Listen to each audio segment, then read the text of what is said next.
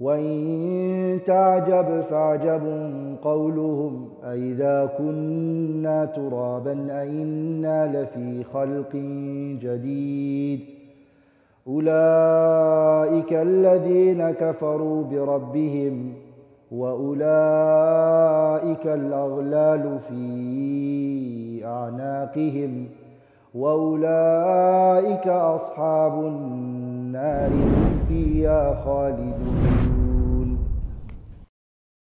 الحمد لله رب العالمين والصلاة والسلام على عبد الله ورسوله نبينا محمد وعلى آله وأصحابه أجمعين.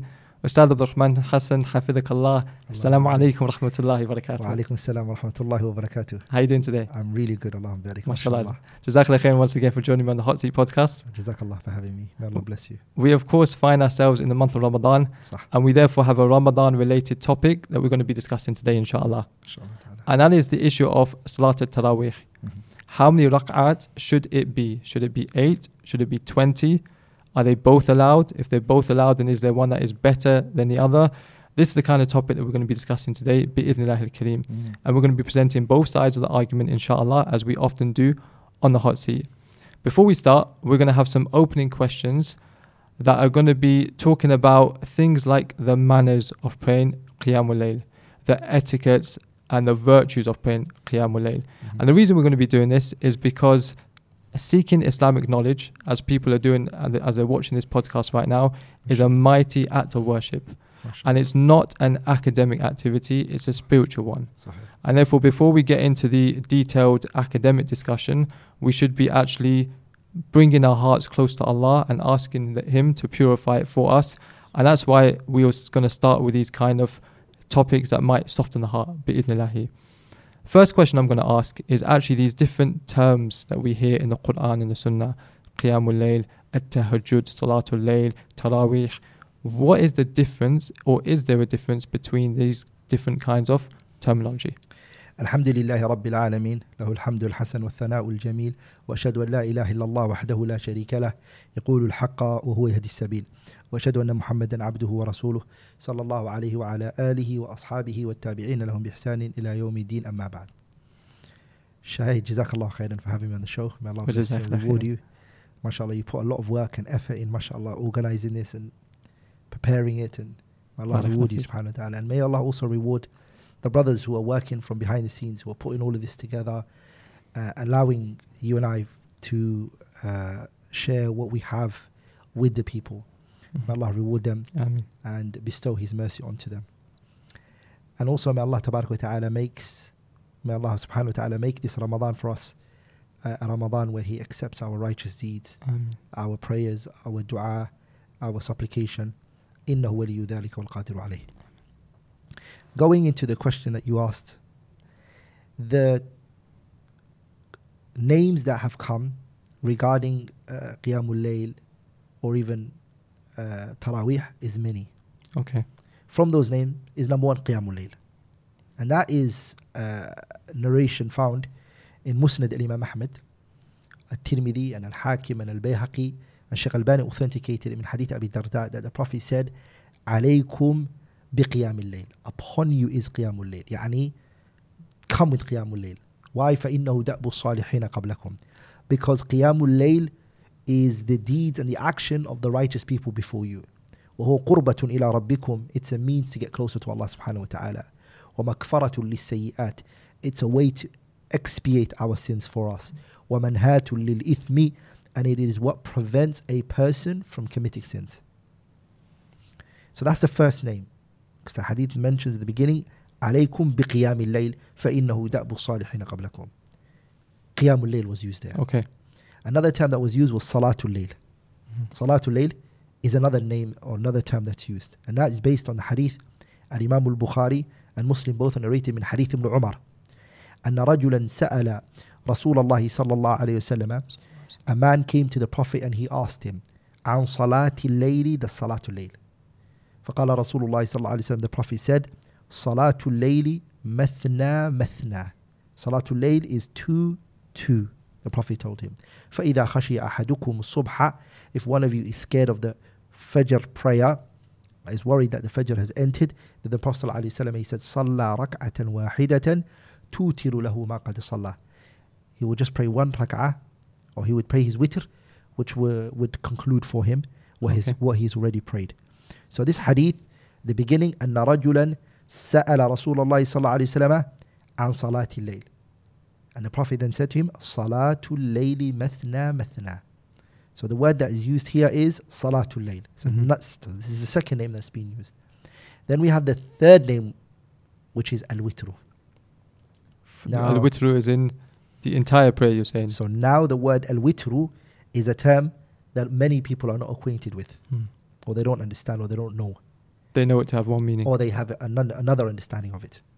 First of all, Al-Witru is something that the Sharia encouraged. Al-Imam Abi Dawood narrated, first of all, that the Hadith of Buraidah said, سمعت رسول الله صلى الله عليه وسلم, I heard the Prophet صلى الله عليه وسلم saying, الوتر حق فمن لم يوتر فليس منا. الوتر حق فمن لم يوتر فليس منا.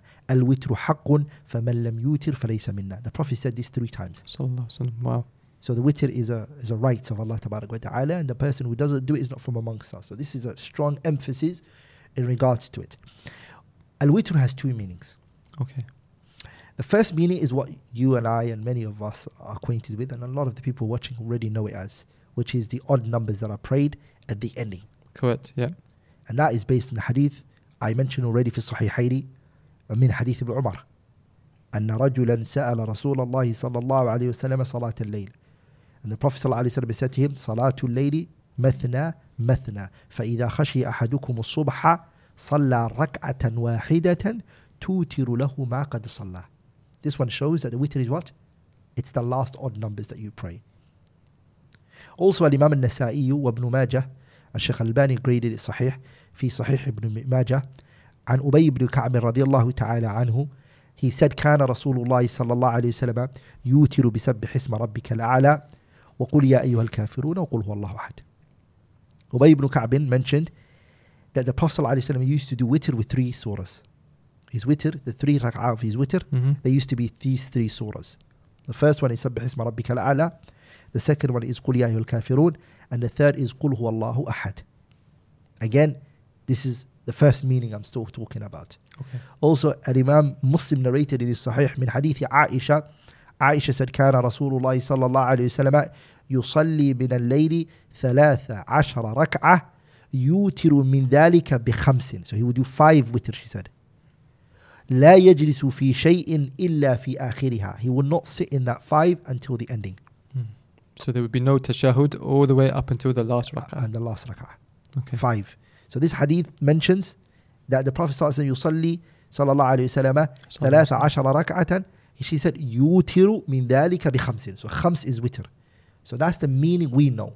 Yeah. And there are many other narrations. So you're saying there's another meaning to the word witr as well? Another meaning that has witr is the hadith Kharijah ibn Hudhafa radiyallahu ta'ala anhu. You can find it in Jami' Tirmidhi, you can find it in Sunan Abi Dawood, and Shaykh al-Nasir rahimahullah authenticated in his Sahih Tirmidhi, and Shaykh ibn Baz, he has a hashiyah on Bulugh al-Maram, and he graded it to be Hasan. Kharijah radiyallahu ta'ala anhu, he said, خرج علينا رسول الله صلى الله عليه وسلم وقال إن الله أمدكم بصلاة هي خير لكم من حمر النعم الوتر جعلها الله لكم فيما بين الصلاة العشاء إلى أن يطلع الفجر. This narration mentions that Allah تبارك وتعالى, the Prophet is saying to the companions, إن الله أمدكم بصلاة. Allah has bestowed upon you a prayer. Allah has gifted you a prayer. هي خير لكم من حمر النعم. It is better for you than a red camel. يعني to the Arabs, the best of this dunya, anything in this dunya. The best. Then the Prophet said, Al-witru ja'alahu Allahu lakum fima bayna salati al-isha'i ila an yatlu'a al-fajr. Between those 2 prayers. Between when? Salat al-isha and? Until the sun, until fajr. So how does that exclude it from the first meaning of witr? It's the same meaning, right? No, now it means it's the prayer that's prayed between, all of the prayers that are prayed from isha until fajr. The Prophet said, sallallahu alaihi wasallam. Because the witr that we know, as in commonly, which was the first meaning, that also is prayed between those 2 times. Another hadith would emphasize my meaning even more. Okay. And I'm going to give you the understanding of the great scholars. For example, Al-Imam الإمام الترمذي in his Jami' and Sheikh Nasir rahimahullah authenticated it. Also النسائي من حديث أم سلمة كان رسول مسلمة saying this كان رسول الله صلى الله عليه وسلم يوتر ب13 ركعة فلما كبر وضعف أوتر ب9. So she mentioned that the Prophet ﷺ used to pray this much, 13. And then when he became old and he became weak, salawatullahi wa salamun alayhi, she said he only did 9. And she called the whole prayer witr. And that's what Imam al-Tirmidhi in his Jami', that's what he mentions. He says, قال إسحاق بن إبراهيم إسحاق بن راهوية. He said, معنى ما روي أن النبي صلى الله عليه وسلم كان يوتر ب13 ركعة قال إنما معناه أنه كان يصلي من الليل 13 ركعة مع الوتر فنصبت الصلاة الليل إلى الوتر وروى في ذلك حديثا عن عائشة واحتج بما روي عن النبي صلى الله عليه وسلم أنه قال أوتروا يا أهل القرآن قال إنما عنى به قيام الليل يقول إنما قيام الليل على أصحاب القرآن. And Imam al-Tirmidhi mentions in his Jami' that Ishaq ibn Ibrahim mentioned that the hadith of Salama that I just mentioned right now, that كان يوتر ب13 he said قال إنما معناه, what it means is أنه كان يصلي من الليل 13 ركعة مع الوتر فنسبت صلاة الليل إلى الوتر.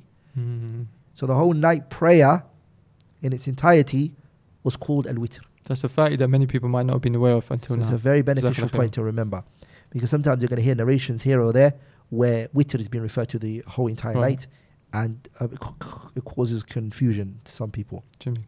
Another name is Salatul Taraweeh. And Salatul Taraweeh is a name when it's restrictedly given to when it's in Ramadan. Okay. It's not known for this name, or this name is not a name for it outside the month of Ramadan. It's restricted to the month of Ramadan. And this name, Al-Fuyumi, in his Kitab Misbah al-Munir, he mentions, he says that the word Taraweeh comes from the word يعني راحة, which means زوال المشقة والتعب. It's to remove distress and hardship and burden. And he said, وصلاة التراويح مشتقة من ذلك. And Salatul Taraweeh was derived from that meaning. It was extracted from that meaning. لأن الترويحة 4 ركعات فالمصلي يستريح. After 4 rak'ah, the person will relax. Once you pray 4, relax, and the next 4, you relax, and then you pray a witr. Okay. So that's why it's called. So it's 11, yeah? So, it's 11 it is. Yeah. But not just 11 is the discussion, inshallah ta'ala. So that answers, inshallah ta'ala, the question of the names. There's also another name, which is at-tahajjud. Yeah. Tahajjud is in the Quran. وَمِنَ اللَّيْلِ فَتَهَجَّدْ بِهِ نَافِلَةً لَكَ عَسَىٰ أَن يَبْعَثَكَ رَبُّكَ مَقَامًا مَحْمُودًا. So again, it's tahajjud. So all of those are names which are synonyms. Okay, they all mean the night prayer, basically. The prayer in between Salat al-Isha and Salat al-Fajr, inshallah. They are all synonymous. They all mean the same, inshallah ta'ala. Na'am. Okay, the next question I had on the list, which I think you've asked and answered it already in the Salat al-Witri hadith that you mentioned, is when is the time that it's allowed to pray the night prayer? Okay, so this is a good question, mashallah ta'ala. And I think more than just mentioning what time it is, there's another point I also want to discuss, which is, before I go to that, let me mention the time to elaborate. I mentioned, you're right, the hadith of Hudhafa, Kharija bin Hudhafa, and Imam al-Tirmidhi and Abu Dawud, I mentioned Shaykh Albani authenticated, rahimahullah ta'ala, and also Ibn Baz hassanahu fi hashiyatihi ala bulugh al-maram. That the Prophet sallallahu alayhi wa sallam said, Inna Allah أمدكم بصلاة هي خير لكم من حمر النعم الوتر جعله الله ما بين فيما بين صلاة العشاء وصلاة الفجر أما إلى أن يطلع الفجر, between those two prayers. So this hadith clearly and categorically tells us that the Salatul al-Witr, which is Qiyamul Layl, is between what? فيما بين صلاة العشاء إلى أن يطلع الفجر, until Fajr. Okay. So that is the time where we pray our prayers. Okay. Also the Prophet ﷺ told us in a hadith, من أدرك الصبح ولم يوتر فلا وتر له. Anyone who the Fajr comes and they haven't done their witr, and the witr is the last thing that you do for your prayer, your night prayer, the Prophet ﷺ said that person has no witr. Okay. And Imam Ibn Hibban narrated this in his Sahih, and Ibn Khuzaymah, and Abdul Razaq in his Musannaf, and Al-Hakim and Al-Bayhaqi authenticated it, narrated as well, من hadith Abi Sa'id al-Khudri. Hakim authenticated it. Dhahabi also agreed with him on this authentication. And also Al-Albani rahimahullah ta'ala mentions the authentication of it in his Kitab Irwa al-Ghalil. Now and also another hadith, the Prophet ﷺ said, أوتروا قبل أن تصبحوا. Before Fajr comes, do your witr. So Muslim, all of those ahadith, they suggest, sorry, go on, you want to carry Muslim narrated this in Sahih min hadith Abi Sa'id al-Khudri. All of those ahadith suggest that the end time to pray witr is Salat al-Fajr, when the Fajr comes in. Okay. And this is the view of a great large number of scholars now. You might think to yourself, is this a view when the Prophet said something? Yeah, there is a dispute whether you can even pray the witr after Fajr. After the adhan, after the salah, what are we saying about, what do you mean by after Fajr? So once Fajr enters, the time of Fajr enters, yes. Are you allowed to pray witr or your time's gone? It's expired. Based on the dhahir of these hadiths, أوتروا قبل أن تصبحوا, hadith in Muslim and hadith Abi Sa'id al-Khudri, the Prophet ﷺ is saying in the hadith of Kharija ibn Hudhafa that al-witru ma bayna salat al-isha, between salat al-isha ila an yatlu' al-fajr, and the hadith of man adraka as-subha wa lam yutir fala witra lahu. All those narrations, some scholars, they took the dhahir of it and they took the apparent meaning of it, and so they said that you are not allowed to.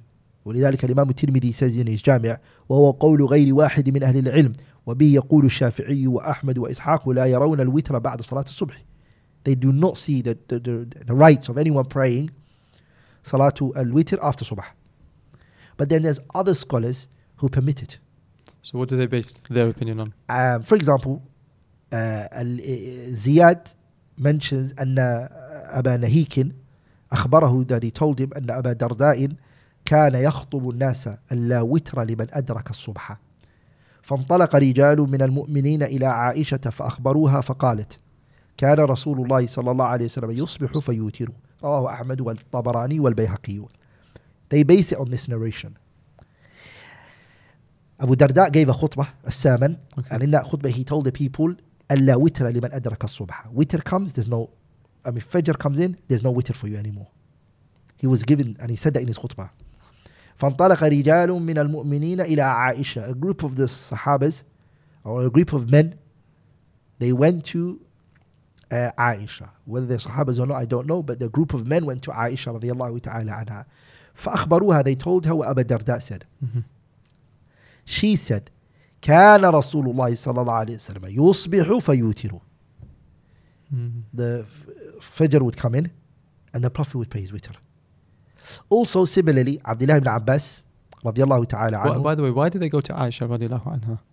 Is there any reason specific? Aisha was, as we're going to see, inshallah ta'ala, when it comes to the Prophet's personal affairs like this, night prayers, it involves a private affair where you would have to stay the night with the Prophet. Aisha, radiallahu ta'ala, had knowledge of it. And as we're going to see, she was one of the most knowledgeable when it came to, if not the most knowledgeable. I want you to underline that point and remember it. Inshallah, it's very important for my There's argument, no debate inshallah. about that. Okay. Also, Abdullah ibn Abbas radiallahu ta'ala anhu رقد ثم استيقظ. He slept and he woke up. فقال لخادمه, he said to his servant, انظر ما صنع الناس. Go and look at what the people have done. وهو يومئذ قد ذهب بصره. From what we see from the narration, at this time it seems like he lost his eyesight. Okay. Abdullah ibn Abbas radiallahu ta'ala anhuma. فقال فذهب الخادم ثم رجع. The servant went and he checked and he saw that the people had returned. He said قد انصرف الناس من الصبح. The people have prayed the subh prayer. فقام عبد الله بن عباس فأوتر ثم صلى الصبح. رواه مالك في الموطأ. So this is now not even after the adhan of Fajr, it's after the prayer has actually been prayed of Fajr. So a group of people prayed. But he hasn't prayed his Fajr. He hasn't been prayed. Okay. Malik also said أنه بلغه أن عبد الله بن عباس وعبادة بن صامت والقاسم بن محمد وعبد الله بن عامر بن الربيعة قد أوتروا بعد الفجر. This is من بلاغات مالك. Malik has بلاغ, meaning things that have reached him. Bukhari has معلقات, right? Yeah. Malik has things that he mentions that reached me. Okay. So he said it reached me that Abdullah ibn Abbas, عبادة بن صامت, القاسم بن محمد, Abdullah ibn Amr ibn Rabi'ah, all of them that they did witr after Fajr. Yahya ibn Sa'id, that he said كان عبادة بن صامت يؤم قوما. So this is a balag Muwatta mentioned. Malik mentioned in Muwatta as a balag, but also mentioned a chain for it. Yahya ibn Sa'id al-Ansari, he said, كان عبادة بن صامت. عبادة بن صامت was one who was leading the people in the prayer. يؤم قوما فخرج يوما إلى الصبح فأقام المؤذن صلاة الصبح فأسكته عبادة حتى قال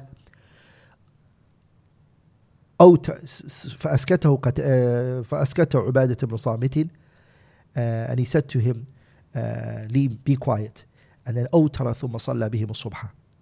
عبادة بن صامت was leading the prayer for the people. He's the imam of the masjid. Okay. So he entered, the muadhin did the adhan, wanted to do the adhan, sorry. The muadhin wanted to do the adhan. Ubadah ibn Samit silenced him, said, be quiet. Okay, don't do the adhan. And he went and he did the witr. The salah has entered. Yeah, because otherwise the muadhin wouldn't be ready to do the adhan, right? Okay. ثم أوتر ثم صلى بهم الصبح, then he led the prayer. All of this, what does it show? It shows that there are scholars on this side and there are scholars on this side. So when we have actions of the companions radiyallahu anhum ajma'in and a narration from the Prophet sallallahu alaihi wasallam himself praying witr after Salat al-Fajr is entered, how do we reconcile these? So this is important. It's a tariqah and it's a manhaj that we need to really look into. As Muslims, when we look at an ayah from the Quran or a hadith from the Prophet alayhi salatu, we have to look at it through the lens of the Sahabas and how they saw it. We can't just pull out a verse or an ayah without looking at the understanding of the companions and how they understood it. And then after that, the tabi'een and the atba'u tabi'een. Sufyan al-Thawri has a very famous statement that he says, إِنِ اسْتَطَعْتَ أَلَّا تَحُقَّ رَأْسَكَ إِلَّا بِأَثَرِ فَافْعَلْ. Sakhawi mentions this in his kitab Fathul Mughith when he talks about the adab al-talib al-hadith. The manners that's required from a scholar, person of hadith, is that if you're able to even find evidence to scratch your head, do so. Allahu Akbar. And Imam Ahmad rahimahullah ta'ala, he has a very famous statement, إِيَّاكَ أَن تَتَكَلَّمَ فِي مَسْأَلَةٍ لَيْسَ لَكَ فِيهَا إِمَامٌ. Do not talk about a matter where you don't have an imam for it. Someone's preceded you, basically. Naam. So all these issues, how do we... Ibn Abdul Barr talks about it. He says, رُوِيَ هَذَا الْقَوْلُ عَنْ Ibn Mas'ud. All these views that I mentioned right now of praying after Fajr. And then the clear ahadith that on the Zahir seems like you can't pray when the Fajr comes in. So he said, رُوِيَ هَذَا الْقَوْلَ. This view of praying after Fajr has been narrated from Ibn Mas'ud وابن عباس وعبادة بن صامت وأبي الدرداء وحذيفة وعائشة وبه قال مالك والشافعي وأحمد بن حنبل وأبي ثور وإسحاق وجماعة وهو الصواب عند ابن عبد البر. That's the strongest to me, he says. لأني لا أعلم لهؤلاء الصحابة مخالفا من الصحابة. I don't know any companions who oppose those companions. فدل إجماعهم على أن معنى الحديث. And so now he mentions the meaning of the hadith now, which is what? The hadith means أن يكون ذلك لمن قصده واعتمده. It's talking about a person who deliberately does it, then that person has no witr. Deliberately intends not to pray witr. They're awake at night, they say, I'm going to go to sleep, I haven't prayed witr, but I'm just not going to pray it tonight, I'm going to sleep. And then later they wake up and they say, I'm going to pray, I've changed my mind. They're not allowed to. Or they watch the time go and they're like, I'll do it later. They just let it go because of their negligence. They are the ones that are being referred to here, which is that the person who doesn't do witr before Fajr has no witr. That's the people he's talking about. Not allowed to pray after Fajr. But all these evidences that we brought from the Sahabas, it was because they had reasons to do it. So that's how to reconcile between all of those narrations. So that's a fa'idah then again. So someone who goes to sleep accidentally, they intend to pray witr, but they fall asleep, tiredness overcomes them, and they fall asleep and they wake up at Salat al-Fajr time, they hear the adhan. For that person, they can actually pray witr even after the Salat al-Fajr. No, correct. Wow, mashallah. Another point I want to mention, I know you haven't asked me, but I think it's worth mentioning here, which is the most virtuous time to pray. Yeah, you said it's between Isha until Fajr. Now, what is the best time to pray? Jabir ibn Abdullah radiyallahu ta'ala anhu, he says, قال رسول الله صلى الله عليه وسلم من خاف ألا يقوم من آخر الليل فليوتر أوله ومن طمع أن يقوم آخره فليوتر آخر الليل فإن صلاة آخر الليل مشهودة وذلك أفضل. أخرجه مسلم. This hadith, Jabir ibn Abdullah radiyallahu ta'ala anhu, he mentions that the Prophet ﷺ said, anyone who's scared, من خاف ألا يقوم من آخر الليل, he's scared that he will not wake up for the last part of the night, فليوتر أوله, then do it at the beginning, the first portion of the night. If you're scared and you're worried and you're like, I'm worried I may not wake up, Okay, do it أول الليل. Past experience has told you that you're not good at waking up and things like this. ومن طمع أن يقوم آخره, and anyone who hopes inshallah ta'ala he can stand up at the last night portion of the night, فليوتر آخر الليل, do it at the last part. فإن صلاة آخر الليل مشهودة, because praying late is the best one. وذلك أفضل. Is مشهودة mean is witness. أي نعم. وقرآن الفجر إن قرآن الفجر كان مشهودا. مشهودا. So the angels are present. Allahu Akbar. Allahu Akbar. مشهودا means the angels are present. So the person, he should try his hardest and put effort in making sure that they pray. ولذلك and then sorry, the end of the hadith, just mentioned it in English. He categorically said that is better. That is better. There you go. So that, there's no discussion with that. It's better to pray in the last third. Also, that's how the Sahabas understood it. And Imam al-Bukhari narrated that Abdul Rahman ibn Abdul Qari said, this was the time when Umar ibn al-Khattab was bringing the people together. He said, خرجت مع عمر بن الخطاب رضي الله عنه ليلة في رمضان إلى المسجد فإذا الناس أوزاع متفرقون يصلي الرجل لنفسه ويصلي الرجل فيصلي بصلاته الرهط فقال عمر إني أرى لو جمعت هؤلاء على قارئ واحد لكان أمثل ثم عزم فجمعهم على أبي بن كعب ثم خرجت معه ليلة أخرى والناس يصلون بصلاة قارئهم قال عمر نعم البدعة هذه والتي ينامون عنها أفضل من التي يقومون نعم البدعة هذه والتي ينامون عنها أفضل من التي يقومون يريد آخر الليل وكان الناس يقومون أوله. الإمام Bukhari and Muslim, Bukhari specifically, narrated that Abdul Rahman ibn Qari said, one night I came out with Umar ibn Khattab radiyallahu ta'ala anhu. And Umar saw in the masjid the people were أوزاع متفرقون. The people were dispersed. Everyone prayed by himself. Okay. And then another night he saw another group of people praying in the same and in a corner with a group of each other, and one was praying by himself over there. They're all scattered all over the place. Umar will then say, إني أرى لو جمعت هؤلاء على قارئ واحد. I wish and I hope and I'm hoping that I can bring all of these people under one reciter. Okay, then Umar did that. First it was a wish, then he made it into a conviction and he made it happen. So he brought them all together under the great reciter, the Qari of the Sahabas, Ubay ibn Ka'b radiallahu ta'ala anhu. Or from the Qurra of the Sahaba, Ubay ibn Ka'b.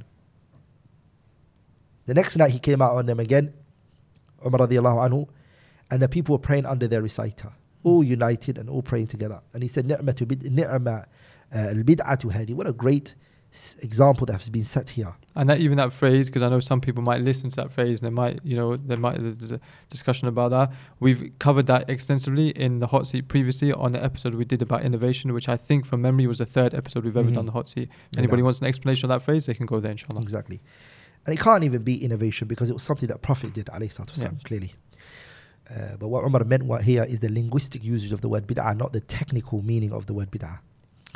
والتي ينامون عنها أفضل من التي يقومون يريد آخر الليل. This is the part that concerns me from the narration, which is Umar said what they are doing right now, which is that they pray in the first portion of the night. What is better is that they pray the last part. Because they sleep at the last part of the night and they pray at the first part of the night. So he's saying what they sleep the time they're sleeping is better than the time they're praying right now. It's better that they flip it. They flip it. وَكَانَ النَّاسُ يَقُومُونَ أَوَّلَهُ. And the people used to pray at the beginning. So this all shows us that the person should try their hardest to pray the last part of the night if they have the ability to pray, inshallah ta'ala. Okay, next question I have, and again remember that one of the reasons why we're asking these questions at the start is for the listener and even for us to bring our hearts close to Allah and ask Him to purify it for us. This is something that we should really listen to with an attentive ear so we can implement it even in the Taraweeh Salah that we're praying tonight inshallah and in the rest of Ramadan. What are some of the etiquettes and manners of how we can pray Qiyamul Layl? How should we approach Qiyamul Layl? So the person should intend from their sleep that they're going to wake up for the Qiyam. So the manners even start that early on. It starts that early. And that you look at your sleep at-taqawwi ala ta'ah. You look at your sleep as a form to nurture your body to worship Allah Tabarak wa Ta'ala. The Prophet said sallallahu alayhi wa sallam in a hadith al-Imam al-Nasa'i and Abu Dawood and Malik narrated من حديث أبي الدرداء رضي الله تعالى عنه، الشيخ الباني authenticated it: من أتى فراشه وهو ينوي أن يقوم يصلي من الليل فغلبته عيناه حتى أصبح كتب له ما نوى وكان نومه صدقة عليه من ربه عز وجل. The person who goes to his bed and he has the intention to wake up for Qiyamul Layl, and then he's too tired, he manages not to wake up, or it happens unfortunately that he doesn't wake up, and then Fajr comes in, and then he wakes up and he realizes, oh no, I never prayed my Qiyam. كُتِبَ لَهُ مَا نَوَى, what he intended is written for him. Allahu Akbar. وَكَانَ نَوْمُهُ صَدَقَةً عَلَيْهِ مِنَ اللَّهِ عَزَّ وَجَلَّ. Allahu Akbar. And the sleep from his Lord Allah subhanahu wa ta'ala is a sadaqah Allah gave to him subhanahu wa ta'ala.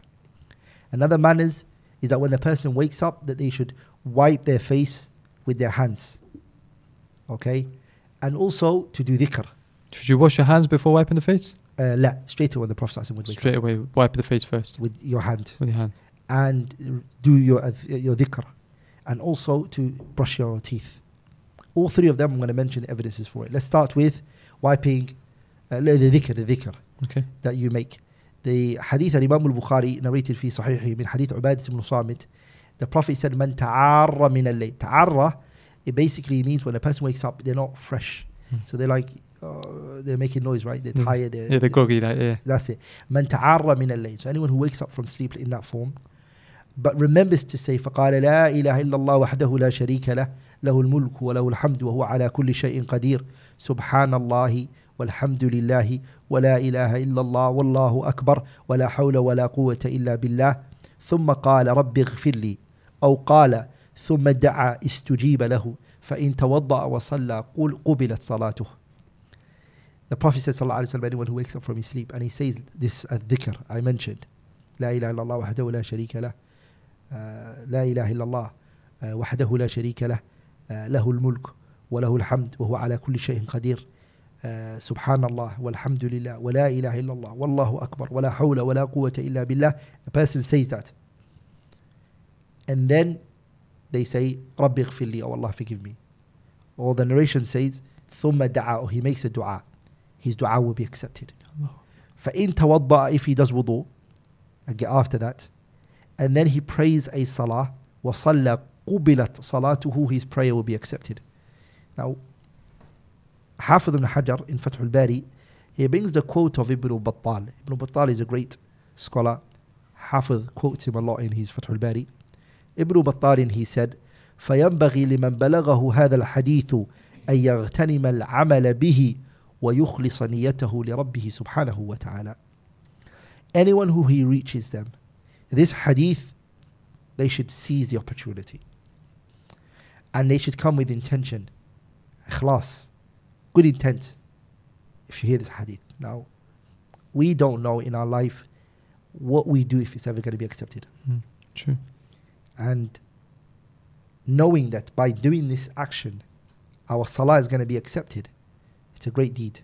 It's a great opportunity. Allah says in the Quran, إِنَّمَا يَتَقَبَّلُ اللَّهُ مِنَ الْمُتَّقِينَ. Allah accepts the dua and the supplication and the prayer and the righteous deeds of the pious people. Because we know we're not from the pious people, it worries us whether our action is going to be accepted. And Imam Al-Hasan Al-Basri rahimahullah, he said, وَدِدْتُ أَنِّي أَعْلَمُ أَنَّ اللَّهَ قَبِلَ لِي سَجْدَةً وَاحِدَةً. He said, I wish I knew that Allah Tabarak wa Ta'ala will accept one prostration from me. Imagine a whole entire prayer will be accepted from you. Not sajda, but a prayer will be accepted from you. A wudu will be accepted from you. A dua that you made will be accepted from you. And this shows the virtue of this. And also another point that needs to be pointed out here is that the person who would make that dua, because the hadith does say, "Man ta'arra min al-layl," that person is not fully awake. For them to remember to say this dhikr means it's a person who used to what? Always have dhikr on their tongue. Allahu Akbar.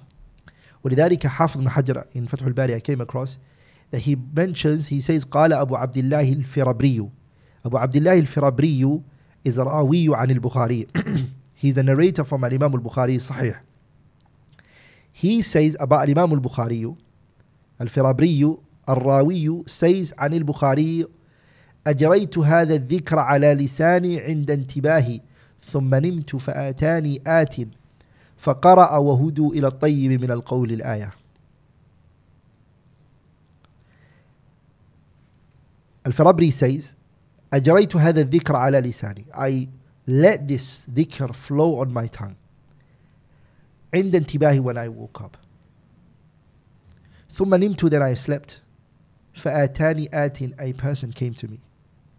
فقرأ, he recited to me, وهدوا إلى الطيب من القول. And that's an ayah in the Quran where Allah Tabarak wa Ta'ala says, guidance in the speech which you have said. So if a person wakes up, this is what they should do. As for wiping your hand on your face, it's based on the hadith of Imam al-Bukhari narrated in hadith ibn Abbas, where if you the Prophet ﷺ, إذا استيقظ رسول الله صلى الله عليه وسلم, the Prophet was one. أما استيقظ رسول الله صلى الله عليه وسلم فجعل يمسح النوم عن وجهه. The Prophet woke up and he started to wipe his hand on his face. بيده ثم قرأ العشر الآيات الخواتم من سورة آل عمران. The last 10 verses of Surah Al Imran, the Prophet recited it. إن في اختلاف الليل والنهار إلى آيات لأولي الألباب الذين يذكرون الله قياما إن في خلق السماوات والأرض واختلاف الليل والنهار لآيات لأولي الألباب الذين يذكرون الله قياما وقعودا وعلى جنوبهم ويتفكرون في خلق السماوات والأرض ربنا ما خلقت هذا باطلا سبحانك فقنا عذاب النار. Reciting all of those verses and last to the end of Surah Al Imran, the Prophet ﷺ will read it. Also, Hudayfah ibn al-Yaman, he said, كان النبي صلى الله عليه وسلم إذا قام للتهجد من الليل يشوس فاه بالسواك متفق عليه. Hudayfah ibn al-Yaman said, the Prophet صلى الله عليه وسلم was one that if he woke up at night, okay, for tahajjud, من الليل يشوس فاه, فاه means his mouth, he would put the miswak in his mouth and clean what his mouth عليه الصلاة والسلام. And this is something that the Sahabas took from the Prophet عليه الصلاة والسلام, and they used to do. Ali ibn Abi Talib, إذا قام أحدكم من الليل, Ali ibn Abi Talib, he says, إذا قام أحدكم من الليل فليستك. If one of you wakes up at night, فليستك means use your miswak. فإن الرجل إذا قام من الليل, if one of you gets up for night, فتسوك, and then does his siwak, ثم توضأ, and then does the wudu, ثم قام إلى الصلاة, and then gets up for the prayer, جاءه الملك, an angel will come to you. حتى يقوم خلفه, and the angel will stand behind you. يستمع القرآن, he will listen to your recitation. فلا يزال يدنو منه, the angel will come closer and closer. حتى يضع فاه على فيه, the angel's mouth will come closer to your mouth. فلا يقرأ آية إلا دخل جوفه, and there's not a verse that you recite except it enters the stomach of the angel. We did mention, remember, that the layl is what? Mashhudah. Yeah. Meaning the angels. Witnessed by the angels. The angels. And we all know the angels don't like bad smells. The Prophet ﷺ, he told us, alayhi salatu, that the angels, they dislike the bad smell that comes from people. That's why we shouldn't have onion when we go to the masjid. Also, Aun ibn Abdullah, he said, كان عبد الله ibn Mas'ud إذا قام إلى الصلاة. Abdullah ibn Mas'ud was one that if he woke up for the prayer, night prayer, تعجبه الريح الطيبة, he loved a nice smell. والثوب النظيف, he loved to have a clean garment. Al-Imam Al-Ajurri mentions this in his kitab فضل قيام الليل والتهجد. Tamim ad-Dari, another companion, إذا قام من الليل للتهجد اغتلف بالغالية. Tamim ad-Dari was one that if he woke up for the tahajjud, اغتلف means he would pour on himself بالغالية. Ghaliya was a certain perfume. He would pour it on himself. واشترى حلة بألف كان يصلي فيها, and he bought a garment for the night prayer. And Imam Muhammad Nasr al-Marwazi mentions this in his kitab Qiyam al-Layl wa Qiyam Ramadan. Also, there was a man by the name of Ibn Muhayrizin. And Imam al-Awza'i said, Man kana muqtadiyan, about this man. Before I mention what he used to do, because a lot of people may not know who he is. And Imam al-Awza'i, Imam Ahl al-Sham, said about him, Man kana muqtadiyan, فَلْيَقْتَدِي بِمِثْلِ مِنْ مُحَيْرِيزٍ. If one of you is going to hold on to someone, hold on to Ibn Muhayrizin. إِنَّ اللَّهَ لَمْ يَكُنْ لِيُضِلَّ أُمَّةً فِيهَا Ibn Muhayrizin. Allah Azza wa Jalla is not one to misguide a nation in which he is in. he was إذا قام إلى الصلاة بالليل دعا بالغالية. If he would pray at night, he would request for that perfume بالغالية. فيتضمخ he would pour it to the extent that it will soak his clothing. ما يردع ثيابه. He would pour it on his garment and his clothes to the extent that it will soak his clothing. So that's what a person should do when it comes to the night prayer. You're going to stand in front of Allah. If you're going to stand in front of a ruler, you know how you take care of your appearance and the way you look. You'll groom yourself and you'll beautify yourself. You're standing in front of the King of all kings. Let's take a moment to really digest those narrations. A lot of us are going to be, inshallah, praying Salat al-Taraweeh this month. We mentioned at the beginning, Salat al-Taraweeh, Qiyamul Layl, they're all synonyms. How many of us actually go to the masjid to pray Salat al-Taraweeh and actually put on our best garments, have a specific garment for this prayer, and put perfume on ourselves, brush our teeth before we go? Some of us will just wake up and we'll, without washing our face, without brushing our teeth, without making our clothes look clean, we would just rush and then stand up for prayer. In pajamas even. Okay. Next question I have, and it's the final one I have from this opening section, inshallah. Give some encouragement for people to pray Qiyamul Layl, Taraweeh. What are some of the virtues of praying Qiyamul Layl? Allah Tabarak wa Ta'ala spoke about the prayer, the night prayer. In many verses in the Quran, He encouraged the people to come with it. Allah says, وَمِنَ اللَّيْلِ فَتَهَجَّدْ بِهِ نَافِلَةً لَكَ عَسَىٰ أَن يَبْعَثَكَ رَبُّكَ مَقَامًا مَحْمُودًا. This is in Surah Al-Isra. In Surah Al-Sajda, Allah says about the believers when He talks about their quality, تَتَجَافَى جُنُوبُهُمْ عَنِ الْمَضَاجِعِ يَدْعُونَ رَبَّهُمْ خَوْفًا وَطَمَعًا وَمِمَّا رَزَقْنَهُمْ يُنْفِقُونَ. That they don't sleep the bed, they leave their running away from their bed. And they go into their night prayer to ask Allah Tabarak wa Ta'ala, hoping for Jannah and wanting Jannah from Allah Subhanahu wa Ta'ala and fearing the hellfire. Allah even said about them, كَانُوا قَلِيلًا مِنَ اللَّيْلِ مَا يَهْجَعُونَ وَبِالْأَسْحَارِ هُمْ يَسْتَغْفِرُونَ. يعني little they spent in the night, they will spend it, يعني the little they spend sleeping at night, they would wake up and beg Allah Tabarak wa Ta'ala. Even Allah mentioned عباد الرحمن وعباد الرحمن الذين يمشون على الأرض هونا وإذا خاطبهم الجاهلون قالوا سلاما والذين يبيتون لربهم سجدا وقياما. Allah mentioned that they would be in sujood and ruku'. Even when Allah praised the Sahabas, Allah says about them, Muhammadur Rasulullah والذين معه أشداء على الكفار رحماء بينهم تراهم ركعا سجدا يبتغون فضلا من الله ورضوانا سيماهم في وجوههم من أثر السجود ذلك مثل في التوراة ومثل في الإنجيل كزرع أخرج شطأه فآزره فاستغلظ فاستوى على سوقه إلى آخر الآية. Also this quality of praying and night prayer in Ramadan more and even outside Ramadan as well, because the Lord of Ramadan is the Lord of every other month. It's something that the Prophet used to make sure he sticks to, alayhi salatu wasalam, to the extent that he would actually physically harm his body. Allahu Akbar. الإمام البخاري and Muslim both narrated في صحيحيهما من حديث عائشة أن النبي صلى الله عليه وسلم كان يقوم من الليل حتى تتفطر قدماه فقالت عائشة لما تصنع هذا يا رسول الله وقد غفر الله لك ما تقدم من ذنبك وما تأخر قال أفلا أحب أن أكون عبدا شكورا فلما كثر لحمه صلى جالسا فإذا أراد أن يركع قام فقرأ ثم ركع. Aisha, she says, the Prophet عليه الصلاة والسلام, he used to stand up at night حتى تتفطر قدماه. Al-Mughirah ibn Shu'bah mentions another wording, not just his leg would actually swollen, even his shin. Allahu Akbar. Salawatullah wa salam alayhi. And so Aisha said to him, Ya Rasulullah, hasn't Allah not forgiven you for your past sins and your upcoming sins? For any mistakes that you were to do, it will be forgiven for you. Why do you do this to yourself? The Prophet responded, he said to her, أَفَلَا أُحِبُّ أَنْ أَكُونَ عَبْدًا شَكُورًا. Do I not want to be a slave who shows gratitude to his Lord? وَلِذَلِكَ the Sahabas, they sensed that from the Prophet, that he was one who prayed a lot, alayhi salatu wasalam. Abdullah ibn Rawaha, he said, وَفِينَا رَسُولُ اللَّهِ يَتْلُو كِتَابَهُ إِذَا انشَقَّ مَعْرُوفٌ مِنَ الصُّبْحِ سَاطِعُ أَرَانَا الْهُدَى بَعْدَ الْعَمَى فَقُلُوبُنَا بِهِ مُوقِنَاتٌ أَنَّمَا قَالَ وَاقِعُ يبيت يجافي جنبه عن فراشه إذا استثقلت بالكافرين المضاجع.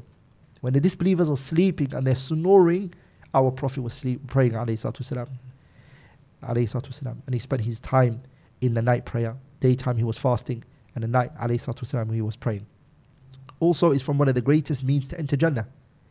Abdullah ibn Salam radiyallahu ta'ala anhu, he said, لما قدم الناس ولما قدم النبي صلى الله عليه وسلم المدينة جئت فلما تبينت وجهه عرفت أن وجهه ليس بوجه كذاب فكان أول ما قال أيها الناس أفشوا السلام وأطعموا الطعام وصلوا الأرحام وصلوا بالليل والناس نيام تدخلوا الجنة بسلام. Imam Tirmidhi and Ibn Majah narrated this. Abdullah ibn Salam was a rabbi. He was a Jew rabbi. He said when the Prophet came to Medina, the people, they rushed at the Prophet ﷺ. In Jafal al-Nas, one of the narrations mentions, the people, they charged at the Prophet ﷺ. Okay, they want to see him. Muhammad came ﷺ. Everyone wanted to see him. He says, فَكَانَ أَوَّلُ مَا قَالَ. From the first thing that he said ﷺ was what? أَفْشُوا السَّلَامِ. Spread the greetings. أَفْشُوا السَّلَامِ. وَأَطْعِمُوا الطَّعَامِ. Feed the ones who are in need. وَصِلُوا الْأَرْحَامِ. Keep the ties of kinship. وَصَلُّوا بِاللَّيْلِ وَالنَّاسُ نِيَامٍ تَدْخُلُوا الْجَنَّةَ بِسَلَامٍ. Pray at night when the people are sleeping, you will enter Jannah in peace. Wow. Also from the virtues of Qiyamul Layl is it's a form to expiate our sins and our shortcomings. I mentioned already the hadith of the Prophet ﷺ when he said عليكم بقيام الليل فإنه دأب الصالحين قبلكم وقربة لكم إلى ربكم ومغفرة للسيئات ومنهاة عن الإثم. It's the deed of the righteous people, and it is also a way to get nearness to Allah Tabarak wa Ta'ala, and it's an expiation for our sins. That's what it is. Also, Qiyamul Layl is the best virtuous action after the prayer. And after the 5 daily prayers that we pray, the best prayer is Qiyamul Layl. Best prayer, Allah. And Imam Muslim narrated في صحيحه من حديث أبي هريرة that the Prophet ﷺ said أفضل الصلاة بعد المكتوبة الصلاة في جوف الليل. That the best prayer after the obligatory prayer is الصلاة في جوف الليل, the prayer that is prayed in the middle of the night. So all of these things give us the idea and understanding of the virtues of Qiyamul Layl. There are many more other virtues you can find if you look at the Quran. Allah Tabarak wa Ta'ala make us from those people who are consistently and continuously praying at night to their Lord. Ameen ya Rabb. Ameen. Jazakallah khairan, Ustad. Really appreciate that. And that should have, bi'idhnillahi, softened some of the hearts, including ours. And now we can talk about the discussion at hand. We're talking about how many rak'ats should be for the Salat al-Taraweeh. This is a common topic that is often discussed all over the world, and some people have different views on it, and some people are quite staunch and firm upon their view as well. I think it's worth it to start mentioning the two views we're going to be representing today. So you're going to be, I'm happy for you to explain the best view. I'll explain my view, then you can explain your view, inshallah. The view that I'm going to be representing today is that Salat al-Taraweeh, Qiyamul Layl in the month of Ramadan, cannot, and outside of the month of Ramadan, cannot exceed 11 rak'at. It cannot go over that. If it does, then it's an innovation. This is a position that I'm going to be representing today. Your position? My opinion, inshallah ta'ala, and my view in this issue is the view of the scholars who say that there is no restriction for Qiyamul Layl. You can pray as much as you like, and there isn't a restriction to it. So it could be 11, could be 20, could be 30, could be 40. Could be 100, 200. Jameel. Okay, I'm going to start with my position, inshallah. My position revolves predominantly around one hadith. It's a hadith narrated by Abi Salma ibn Abdurrahman, where he said, I asked Aisha radiallahu anha, how is the prayer of Allah's Messenger sallallahu alayhi wasallam during the month of Ramadan? This is exactly what we want to know. She said, Allah's Messenger sallallahu alayhi wasallam never exceeded 11 rak'at in Ramadan or in other months.